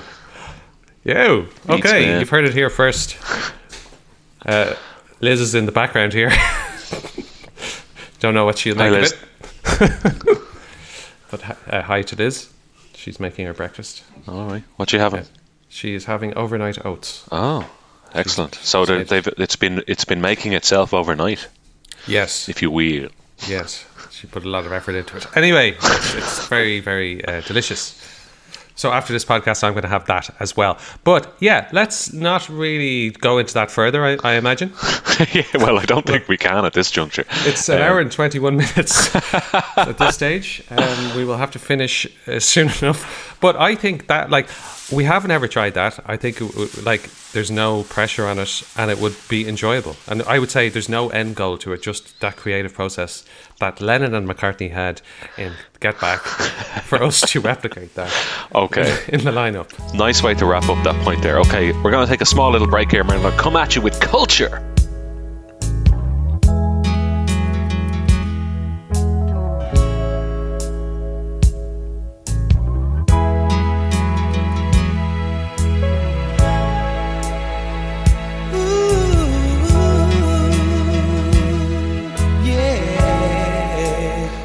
All right. So we are keeping on trucking here on a very lengthy Feckin check-in, the first of 2022, and many topics have been discussed so far. We've done the F, we've done the E, and now we're on to the C for culture.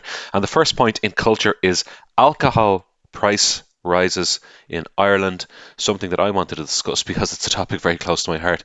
And this was something I feared happening, and I've seen it happening already, and I'm bloody well disappointed with it. And I'm going to explain what that is. So, for years in the Republic of Ireland, they have been talking about introducing, when I say they, I mean the government, introducing a minimum price per unit of alcohol so that people cannot buy a big massive tray of Guinness, let's say at Christmas time. They were actually doing them as low as 24 cans of Guinness for €15, I saw was the lowest.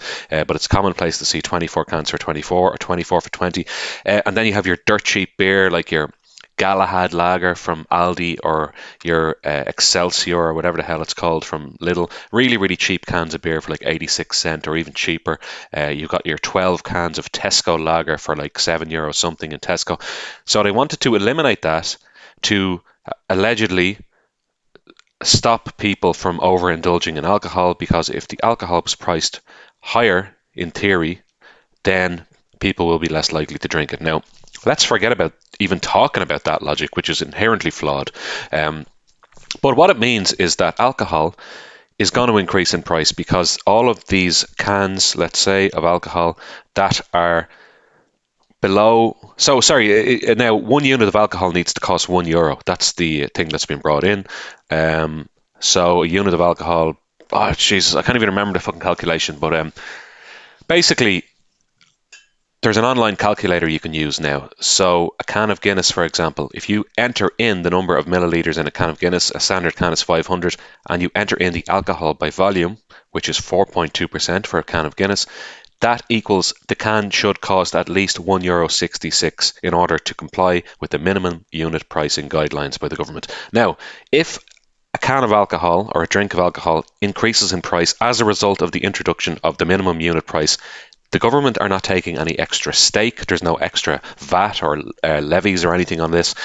They are just implementing it to allegedly discourage people from buying large quantities of alcohol, or certainly people. It's a regressive kind of tax in that it really targets people on lower incomes.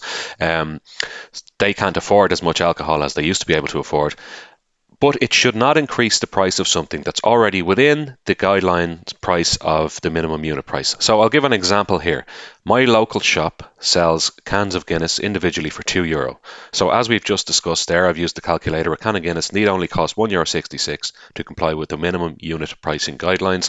Therefore, my local shop, which is a convenience store, I won't say it by name because I actually like the shop and I hope they change their ways. My local shop should not need to increase the price of a can of Guinness. The price increases for minimum unit pricing do not apply to wholesalers, so wholesalers need not increase their prices either. So there's no reason why the €2 can of Guinness, that was €2 a few days ago in my local shop, should increase in price. Yet, when I went in there 2 days ago, a can of Guinness had jumped from €2 to €2.78. That's a 39% increase in price. As a comparison, a Latvian lager that I buy sometimes, which comes in a 568 milliliter bottle and costs €2.20, did not increase in price in the same shop.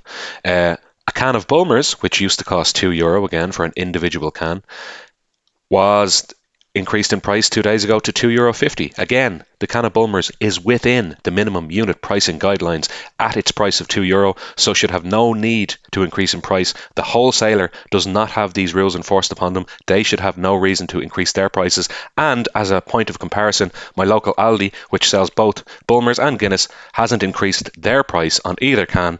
So this is absolute gouging by the shop, my local shop, which I really like and I've been going to for nearly 6 years.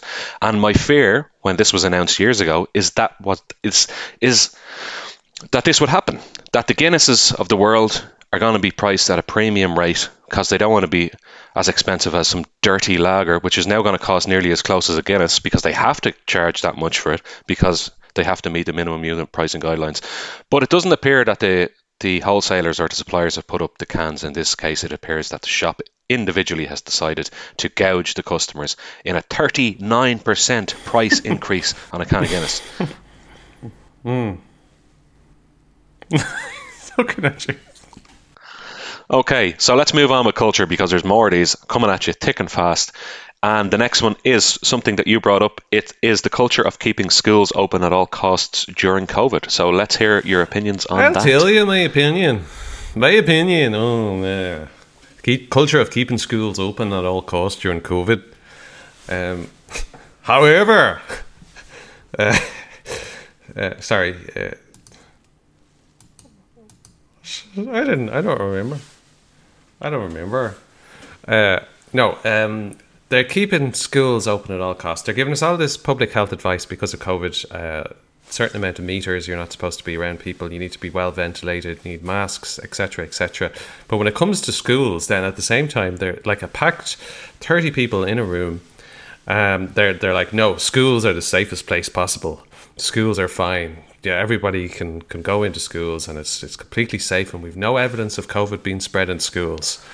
And it's like, yes, because they don't allow the children to say why they're off school, and the teachers aren't allowed to ask.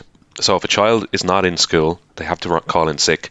The child does not have to disclose, and the teacher is not allowed to ask, and the principal and the school are not allowed to ask. So those cases are not being documented. Yes. Yeah, I didn't know the specifics of that, so that's good to hear. But it's like all of those cases are counted as community transmission, all the ones that are rising. So it's like there's 0 cases arise from schools, basically. Yeah. I think the whole schools thing is because it's such a clusterfuck to have children at home. They don't know what else to do. I think so too, but I think they should be up front about that. Yeah. Like it's just all this nonsense that schools are really safe. They're not safe. Of course they're not safe. They're a fucking haven for fucking disease and anything at the best of times, let alone COVID. Yeah. So I don't. That was not kind disease, of my point. but like viruses and stuff. It's a virus. Yeah, that's kind of my point on it. Really, I just I'm being lied to, and everybody's being lied to, and everybody can see through it. But they're going on with this subterfuge. Yeah, complete nonsense that everyone can see through. Yeah. Like, I see. Just be upfront about it. Just say, like, we can't close down the economy. Yeah, we need to keep schools open. They're pretty unsafe, to be honest. It is. They're pretty unsafe. COVID. Lots of your kids are going to get COVID. And teachers, and the teachers are going to go home and spread it as well. I know. Yeah. I think the thing is that I'm not trying to be all this. I'm playing devil's advocate, but I honestly do. Trying to put myself in the shoes of the government, I do think it's probably better for everybody if they do lie to us about that. Well, then we're lying to ourselves as well. But they can't.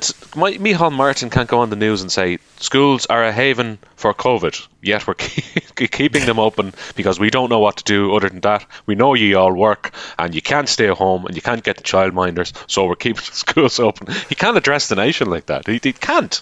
But at the same time, nobody believes what they're saying. Like it's and they're actually doing. They're not testing for COVID in schools. Yeah, so I know, it's complete denial. So are we all just supposed to go along with this big lie and tell ourselves that it's okay in schools and that there's no transmission whatsoever?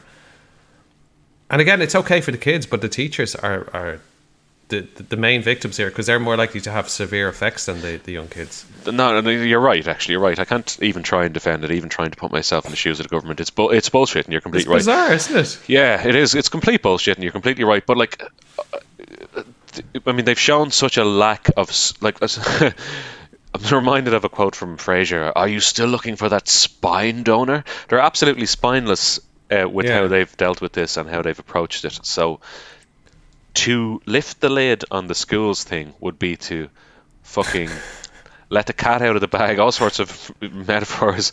Yeah. And like, you can't put the toothpaste back in the tube, to use another one. Like, I think it would be anarchy, actually, if they said that. Because no one, even though everyone knows it's a lie about the schools thing, and everyone knows it's bullshit, if they all of a sudden admitted to it, then everyone would be like, well, if that's a lie, what else is a lie? And blah, blah, blah, blah. And people would be out in the streets having fornicating and lighting each other on fire. Fornication. That's a great word.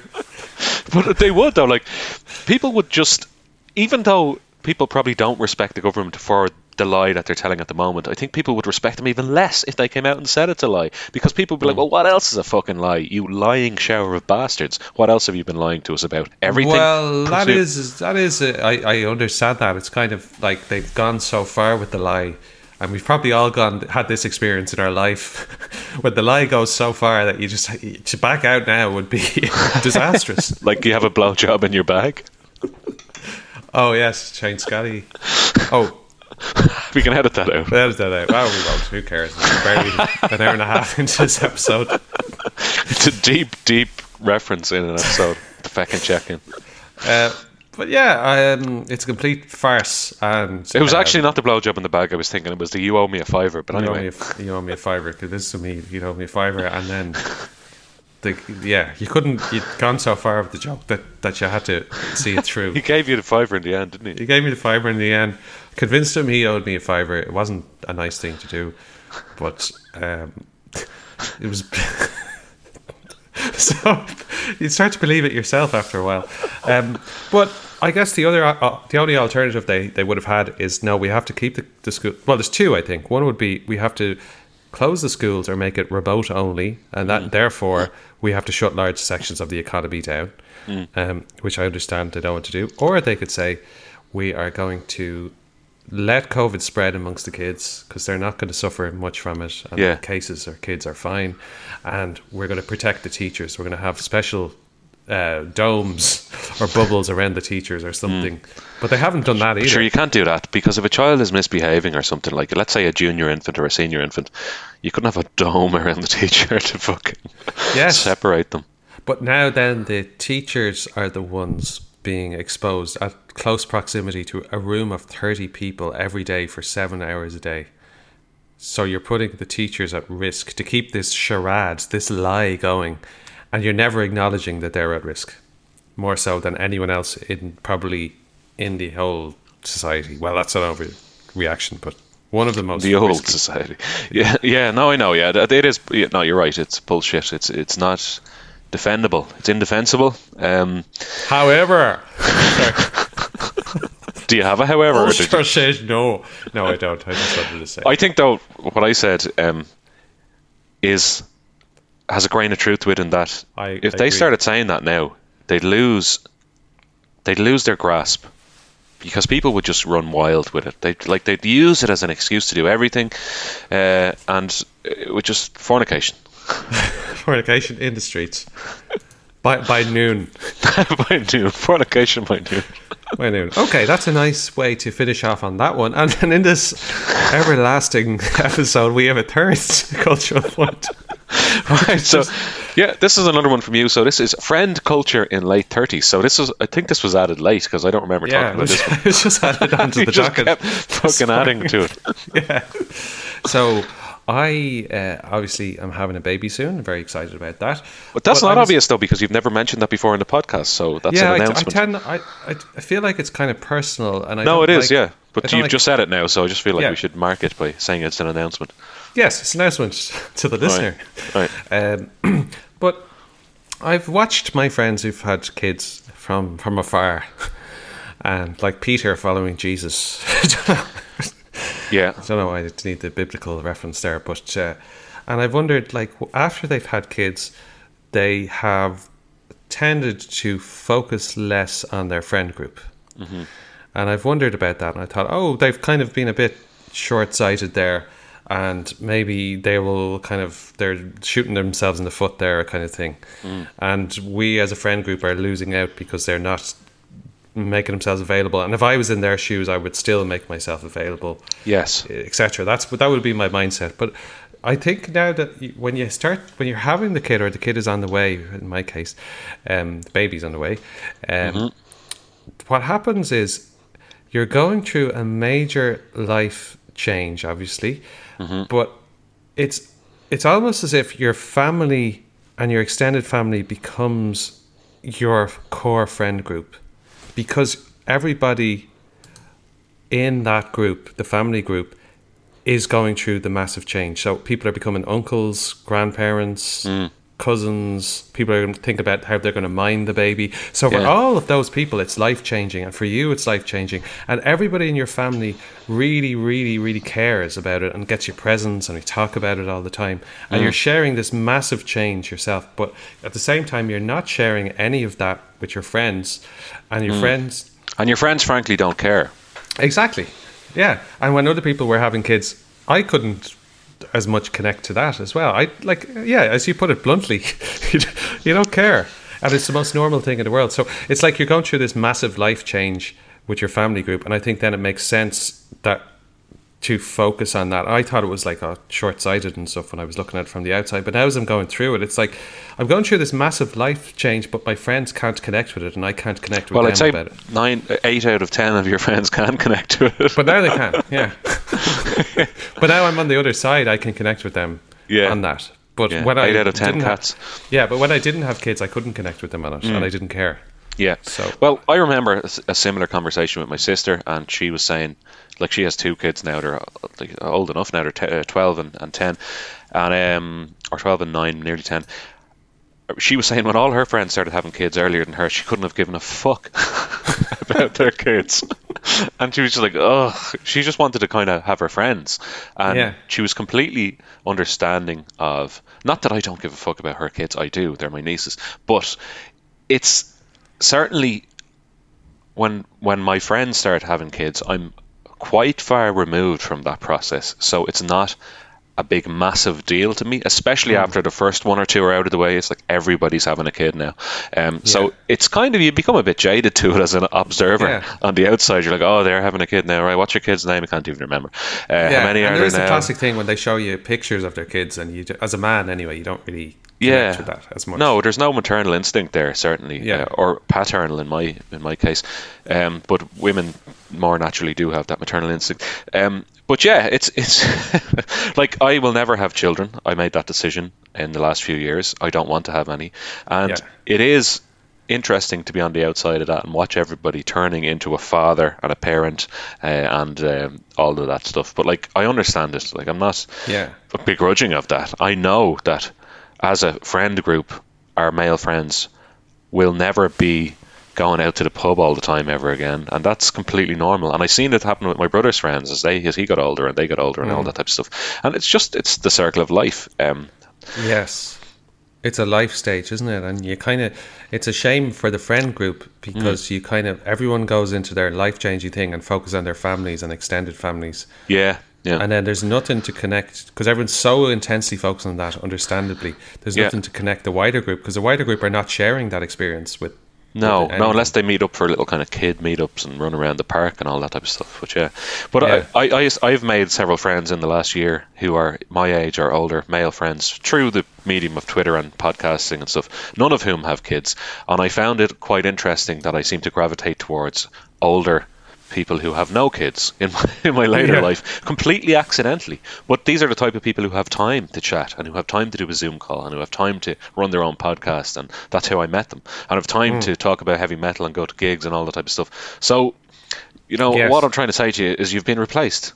Yeah, fair enough. Yeah, but that is completely logical for that to happen, because you're like, the disconnection, that a sort of natural disconnection happens between people who have kids and people who don't have kids. Yeah, no, I'm of course joking to some degree. I know. To some degree, but some degree completely serious.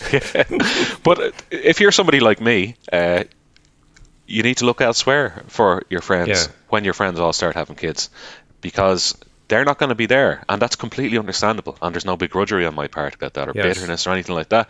But they're not going to be there. They're not going to be able to go to the pub. They're certainly not going to be able to do something at the drop of a hat ever again for at least 18 to maybe 20 years. They will never be able to spontaneously do anything ever again. So you just have to accept that. Sorry. Wow. It's a massive change, isn't it? I don't mean to, sorry. No, but that gradually happens with age anyway, but it gets magnified when you have kids. Yeah, but you can't though. You can't. Your children are your priority. You need somebody to look after them, mind them, be there. Somebody you trust. Those people are probably few and far between who have availability themselves. It's a complete dynamic disruptor. It's like, and I know, it's never going to be the same again. And that's just the way that it is. However, I think there is a kind of a responsibility on, especially male groups of friends. I'm just being stereotypical here, but like, because as you mentioned earlier, the women maybe have the kind of maternal instinct, and maybe they bond more naturally about talking about each other's kids, and it comes up in conversation much more often. From what I've observed, I would say that's true. From our limited observation. So in our group, like, we don't start talking about kids for any length of time. It does happen a bit, but anyway, but not to the same extent. Like, so it's kind of like, you have a kind of a responsibility to the friend group as well to make efforts to keep that going. I'm just kind of conscious of that as well. That I could easily see how people could get so insular and focused on their friend groups, or the family group, that they start to reject their other male friends. And I think this does happen, especially with males, that they start to drift apart. And then there's lots of older men who don't have any friends by the time they're 50. They literally have no friends. Yes, and I can think of a couple very close to me who are in that position right now. I've seen it happen, and I'm determined not to make that happen to me. But it can happen, and it's very common, in fact, especially with men. Men become very lonely, married, grown-up kids when they get to a certain age, and they've disregarded their friends for years, and now their kids have left the house. They haven't had that fallback that maybe women have stereotypically about talking about their kids all the time. Men don't as much do that. And then for some reason there's an embarrassment on the stereotypical man to even have friendships. Like, it's almost embarrassing when you get to a certain age for some reason. I've gone the other way, actually, and friends I've made in the last 12 months, I've contacted them recently and said, I'm really glad I met you.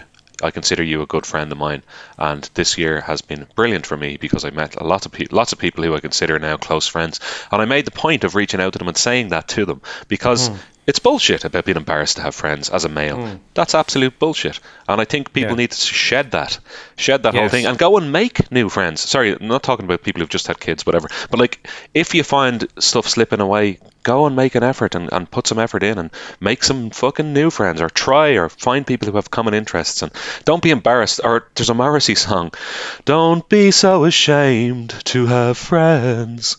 Yes. In fact, that's what I'm going to choose as a song of the week. It's called Hold On To Your Friends, and it's a fucking brilliant song. It's basically we had that already, Trainer. Did I play it already? Yeah, we had that already as a song of the week. Fucking, I'm playing it again. I don't care. Nobody remembers. Fair enough. But could I link it back to the point about kids? It's like, I've already seen, like, with Liz is planning her maternity leave, and she's already connecting with other women who are also on maternity leave. So there's a fact of naturally, like, having kids bonds you maybe with other women, I would say, because you're going through this life-changing experience together. With men, we're not talking sometimes about this stuff, and there's a disconnect, so you actually have to make a conscious effort. And then you can, if you go so insular into your family, by the time you're 50, you've lost the effort and the closeness and the connection to your main group of friends, and it can be a real problem. And you don't have those easy fallback things, so you actually have to consciously make effort, and as you said, making new friends as well.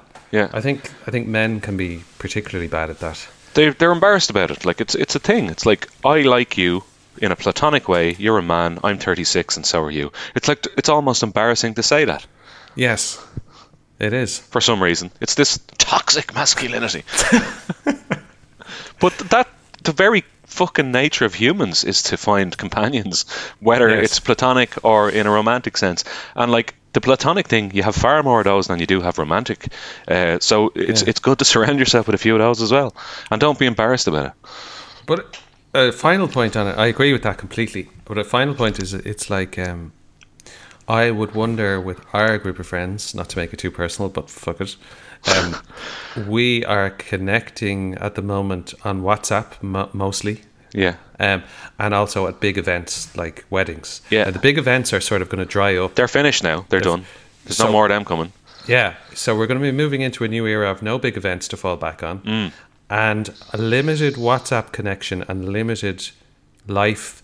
Life has gone so many different ways for different people as you get older and you're doing your own thing, kind of thing. So if there isn't a conscious effort of that, and it's hard because there isn't as we've discussed ad nauseum, there isn't a shared interest almost. Well, do you know what actually was I quite appreciated was that Ross put up in the group there recently about having a poker game. He bought a big massive set of poker chips in order to hopefully have a poker tournament on day 2 of his wedding, and was unable to because of the lack of attendance and COVID and people not hanging around for day 2 and stuff. And the minute he's like, should I just return this or would people be up for it? The minute he put that up, was like, I would love to have a big poker game sometime. And like that is a fucking common interest, certainly. That's something that we can all do together, and maybe we should just do that.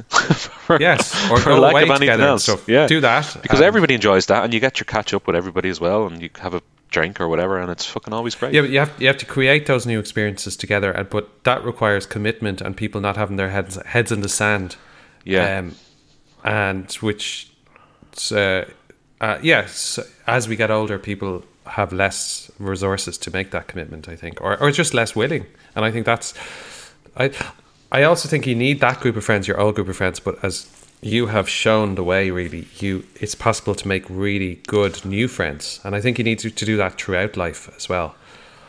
I think you do too, because if you're like me and you've chosen not to have children, you're going to be left stranded. Yeah. And that's just a fact of life. Even if we did have regular meetups with the lads, how regular is that going to be, really? At absolute maximum once a month, and that even in itself is unrealistic. I need more than that in my life. Yes. Yeah, you need different groups of friends, definitely, especially if you're not having kids. Absolutely.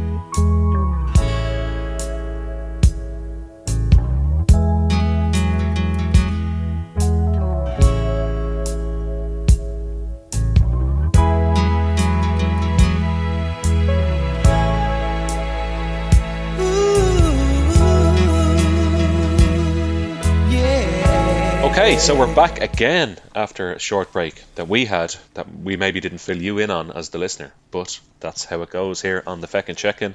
We're going in to K, finally, for the Kernel's multiple of truth. We have two this time. Like everything else, we didn't just do an individual topic this time. Sure, why not? It's the first of 2022. So, the first one was yours, Toomey. It's about the Pope. Why don't you fill us in? The Pope Francis is trying to stay relevant, and he has made a comment this week. He said, couples who choose to have pets over children are selfish. So that's Pope Francis's kernel of truth. So you're telling me a robe-donning, palace-dwelling, cannibal vampire is encouraging an increase in procreation? Yes. And that very vampire went on to say, today we see a form of selfishness. We see that some people do not want to have a child. Sometimes they have one, and that's it. But they have dogs and cats that take the place of children. They make people laugh, but it is a reality. They may make people laugh, but it is a reality. This is a man who eats the flesh of humans and drinks their blood on a weekly basis, wearing a robe in a palace. I think he should just mind his own business. Yes. And that man goes on to say, it's a denial of fatherhood and motherhood and diminishes us, takes away from our humanity. And he goes on to say, civilization grows old without humanity because we lose the riches of fatherhood and motherhood, and it is the country that suffers. I think I can see what's going on here. He wants more people so he can eat more flesh and drink more blood. He's essentially saying, feed me more. I think we should call him Pope Ryback the First. Feed me more.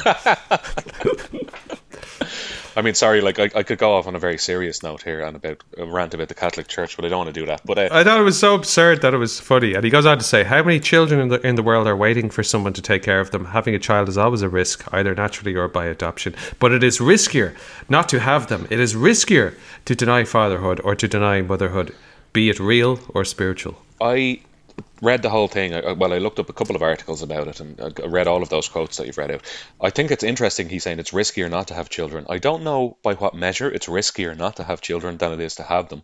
But also the idea that it's selfish to not have children is so flawed as a concept that I don't even know where to begin with it. I think a selfish thing you can do, and I think a selfish thing many people do, is have a child they don't want to go along with societal expectations of them. And then maybe they resent the child, or they resent the fact that they're a father, and they become a bitter, angry old man. I'm thinking of men in particular, and I'm thinking of one very much in particular. But to having a child because there's a societal expectation, which he is enforcing with his rhetoric, and having one just because people expect you to is more selfish than not having one and not being a terrible father and not being a bitter, resentful father. Yes, it's selfish, and it potentially creates a number of miserable lives for no reason, just to do with his oppression, which his church has been responsible for similar things like that over the years. And do you know what? Mind your own business. I mean, I know he's the Pope and all that, but seriously. The number of different reasons and variations about why people don't have children and don't want to, and simply flat out don't want to. And I'm speaking as an involuntary Catholic here because I was, through no fault of my own, had water shoved on my head as an infant in some kind of weird ceremony that I had no choice in the matter of participating in. So I'm speaking as a Catholic here, even though I don't identify as one really, but shut the fuck up, the Pope. It's none of your business what I do with my life. And stop putting water on fucking kids' heads when they have no choice in the matter as well. And fucking indoctrinating them into this fucking club of weirdos who wear robes and live in palaces and drink blood and fucking eat flesh. Yes, and that's a nice, just to finish off on this topic, because we don't want to go too far into it because it's so absurd, but the Pope has, however, been photographed with many animals over the years. He's been seen petting dogs, a koala and a tiger, holding birds and carrying a lamb on his shoulders. But sure, someone else said as well, like, so the whole concept then of priests being celibate and not having any kids, is that selfish as well? Or they're serving the Lord, I assume, so it's not selfish. Well, that's fuck off. Some nonsense. Sorry, like, I don't have any time for that. Like, and I'll hold back a bit because no one wants to hear me go on a big rant. But like, seriously, like, read the room, the Pope. Yes. Anyway, I mean, I think it's funny that actually comments by the Pope are making world news in 2022 at all. Yeah. But I have to say, I think the way the article was written with that final line, that like he was being photographed carrying a lamb on his shoulders, yeah. And that's the way I took it on, as like ridiculous, like. Yeah. But I found it quite amusing how stupid it was, and also ridiculous that the church had so much control over Irish society. It's funny though, because we're only 40 odd years removed from Pope John Paul II coming to Ireland and telling us to have more children, and that influenced a massive baby boom in Ireland in, I think, 1979 when the Pope visited, and everyone went off and started having a load of kids, and there was a huge surge in procreation just because the Pope had said you should have more children. Whereas nowadays that's met with derision, and correctly, if I may say so myself. Yes, exactly. So we let that vampire crawl back into his cave and drink his blood and pet his lambs and tigers and tell us not to. All right, okay, so we're going to finish up with a final kernel of truth, and this is more of a traditional kernel, and it is one from you as well. So it's about school versus life. So let us know, what is the final kernel of truth for this January 2022 episode of the Feckin' Check-In? Today's final kernel, and it's not the colonel in the kitchen who committed the murder. It came to me through Will Smith's autobiography. He was quoting another kernel from a gentleman named Tom Baudet, who I don't know who he is, and I couldn't find any background off him off the internet. He could be just this fake man. But anyway, Tom says, and Will says in his book, in school you're taught a lesson and then given a test. In life you're given a test that teaches you a lesson. And this struck with me a lot, because I think so often in life we criticize ourselves when we don't know stuff or we make mistakes. But if you look at life as like a series of tests where you're given tests where you don't know the answer or you don't know how to pass the test, and you only learn the test by kind of failing the test, and that's what actually teaches you the lesson. Whereas in school you're given the lesson first and you don't know, and then you're given a test, and sometimes you don't care about the test or something. Yeah, no, I know what you mean. I do like that kernel, actually. It's one of those ones that kind of uses the trick of reversing around the first thing and turning it into the second thing, which is kind of a bit cheap. But in this instance, I'll grant it cheap. I'll grant it that cheap kernel tactic. And it's true. You get tested on knowledge you've built up when you're in school. Whereas when you go into the adult world, you have to have the answers to an exam you haven't studied for, essentially. Yeah, exactly. And all constantly, the lessons, all the time. Yes. And in school, the lessons that you learn, 99% of them are irrelevant to adult life. Well, the actual things might be irrelevant, but I think they do serve a purpose. I see this thing all the time, is like, I've never had to use long division in my life. You're like, it's not the point. It's to make your brain work. That's why you're given long division as a fucking child. It's to get your brain functioning to solve problems. The functioning of your brain and problem solving aspect of it is going to be relevant in your life. Of course, you're not going to be expected to do long division as a career. Nobody is. However, I think that people don't from school take the learning should be that you know how to problem solve. So when you're given those tests in life, you know how to troubleshoot and problem solve. But it's amazing, and I've even seen this in myself, that I hadn't developed this skill until a bit older, and how rare that is. Like, so sometimes people are given a test in life. Let's say it could be DIY in your home, and people say, I can't do that. Yeah. So they don't actually try to do it, or they don't know how to problem solve it, or a technical issue with computers or whatever. They just panic, and they don't know how to problem solve it. Yes. Well, do you know what? It's not that they don't know how to. It's that they don't want to, I think, and also don't trust their ability to learn on the move, on the go, how to. Because and they anytime, panic. yeah, like anytime a computer-related issue comes up for me, I take great pleasure in trying to solve it myself.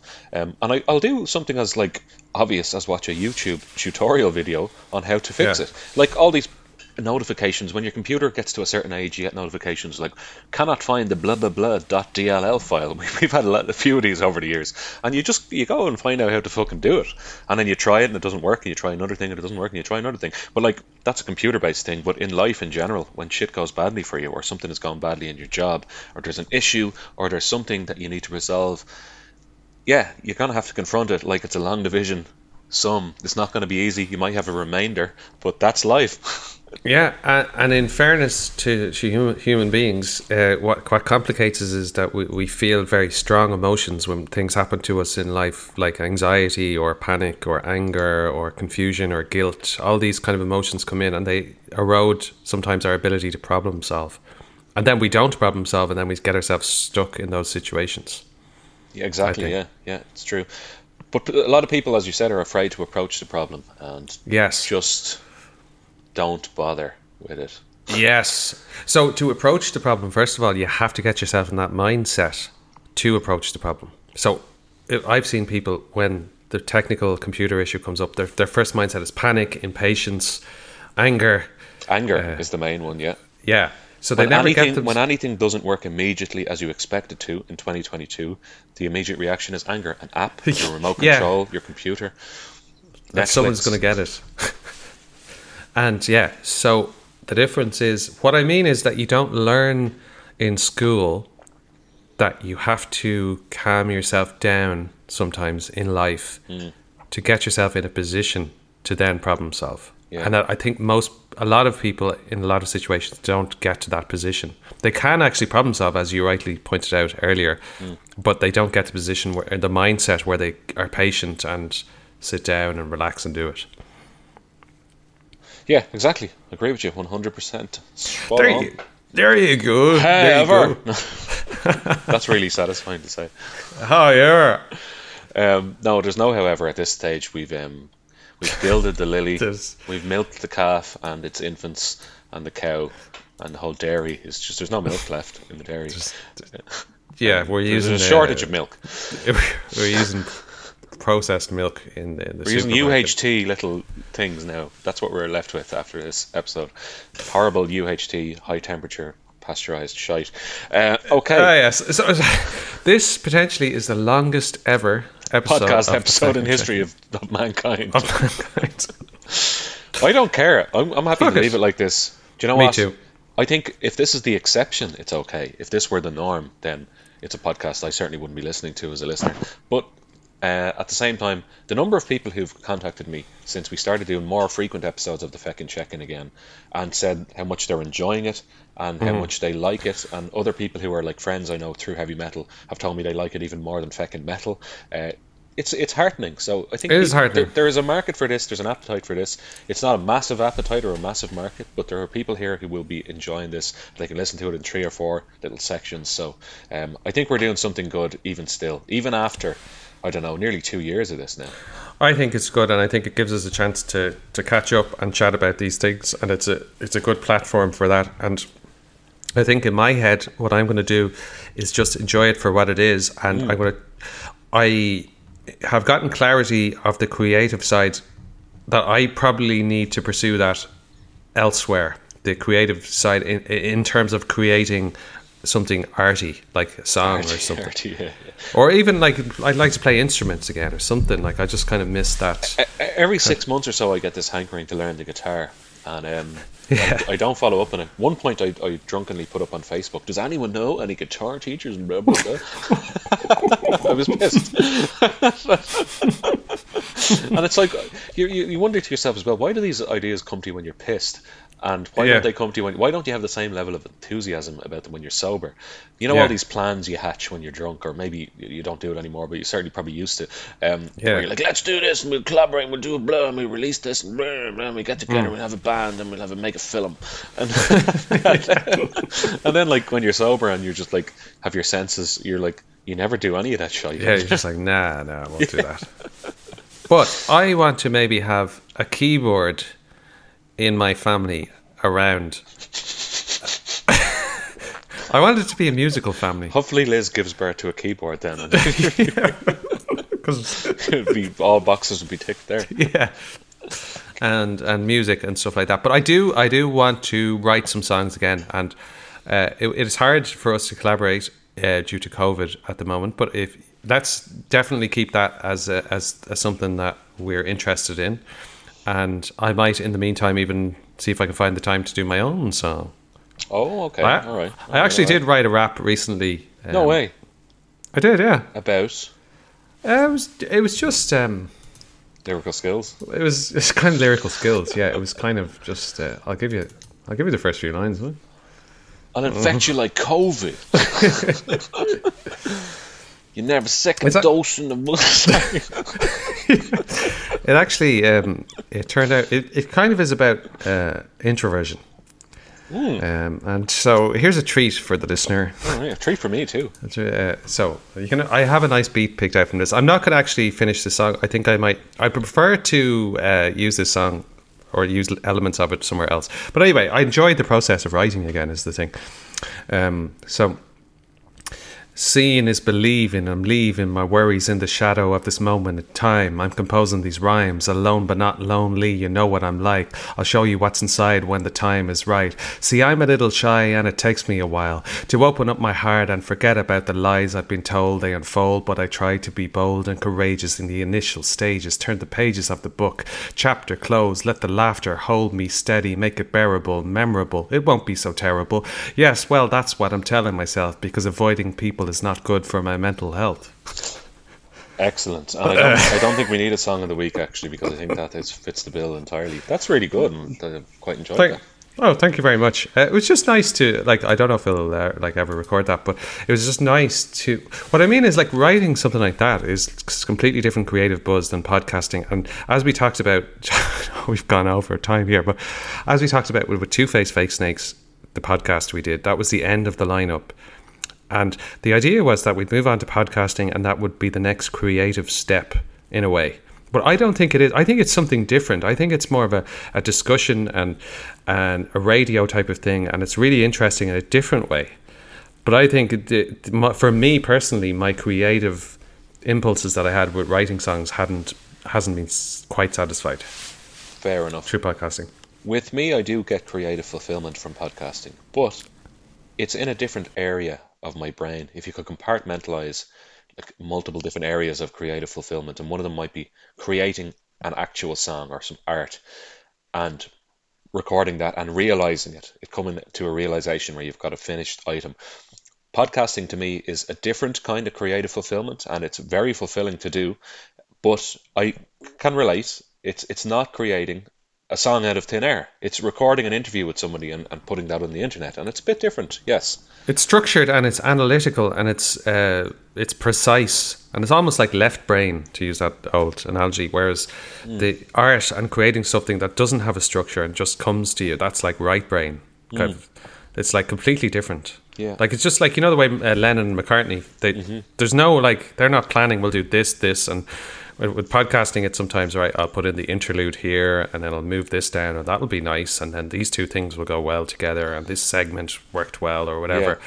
But it's very conscious, whereas I think that's it. I think the creativity when you're writing music or something or playing an instrument is unconscious. It just It's comes true. to you. Yeah, it's kind of more natural and it flows. It really, really Yeah. flows. Unlike, let's say, me recording an episode of Feckin' Metal where I edit the shit out of that motherfucker. Yeah. And if I'm going back and I think I sounded stupid on a syllable, I'll try and edit that syllable out. And I'll try and make it sound natural as well. Natural syllable editing. Yes. Whereas Yeah. with music, you don't do that. You free Yeah. yourself. Yeah, when you write music, certainly, and what podcasting is, in a way, is it's a presentation. It's like you're making this really good presentation of something. Yeah. Whereas, yeah, I won't go into it again. All right, okay. We're probably Let going for 2.5 everyone go. hours Let now. you go. And No, that's it. I mean, that's kind of it from me. I don't think we need a song of the week. That was a great little verse there. I didn't mean to say little to kind of diminish it. Sorry. Great little rap verse you did there. little well done, fella. But yeah, that was excellent, and I thoroughly, thank you very much. thoroughly enjoyed that. And if you enjoyed that as the listener, please contact us, feckincheckin@gmail.com. And Sorry.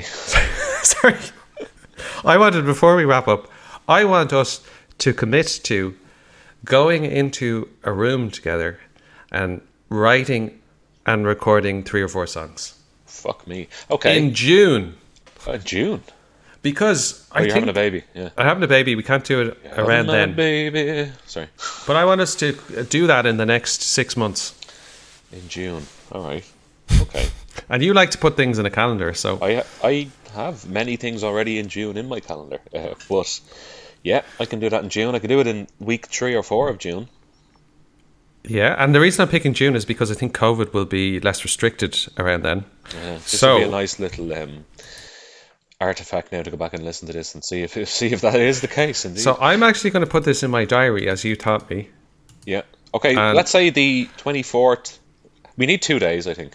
A day or 2 days. We probably can't have 2 days when you have a kid. So maybe a day, full day. A full day, like 25th of June. 25th of June. And how about like we start really early in the morning Yeah. and do 3 songs, Okay. and we'll have drinks and stuff. I could stay over as well. Grand. You can stay over in mine if you want. If you wanted to do it in your house, I mean, could we do it in your house? I guess. Probably. I mean, I don't even know who I'll be living with at that stage, but yeah, you definitely can. So tell them now, the 25th of June. Tell my potential future new housemate or my existing one who hasn't decided whether or not she wants to stay.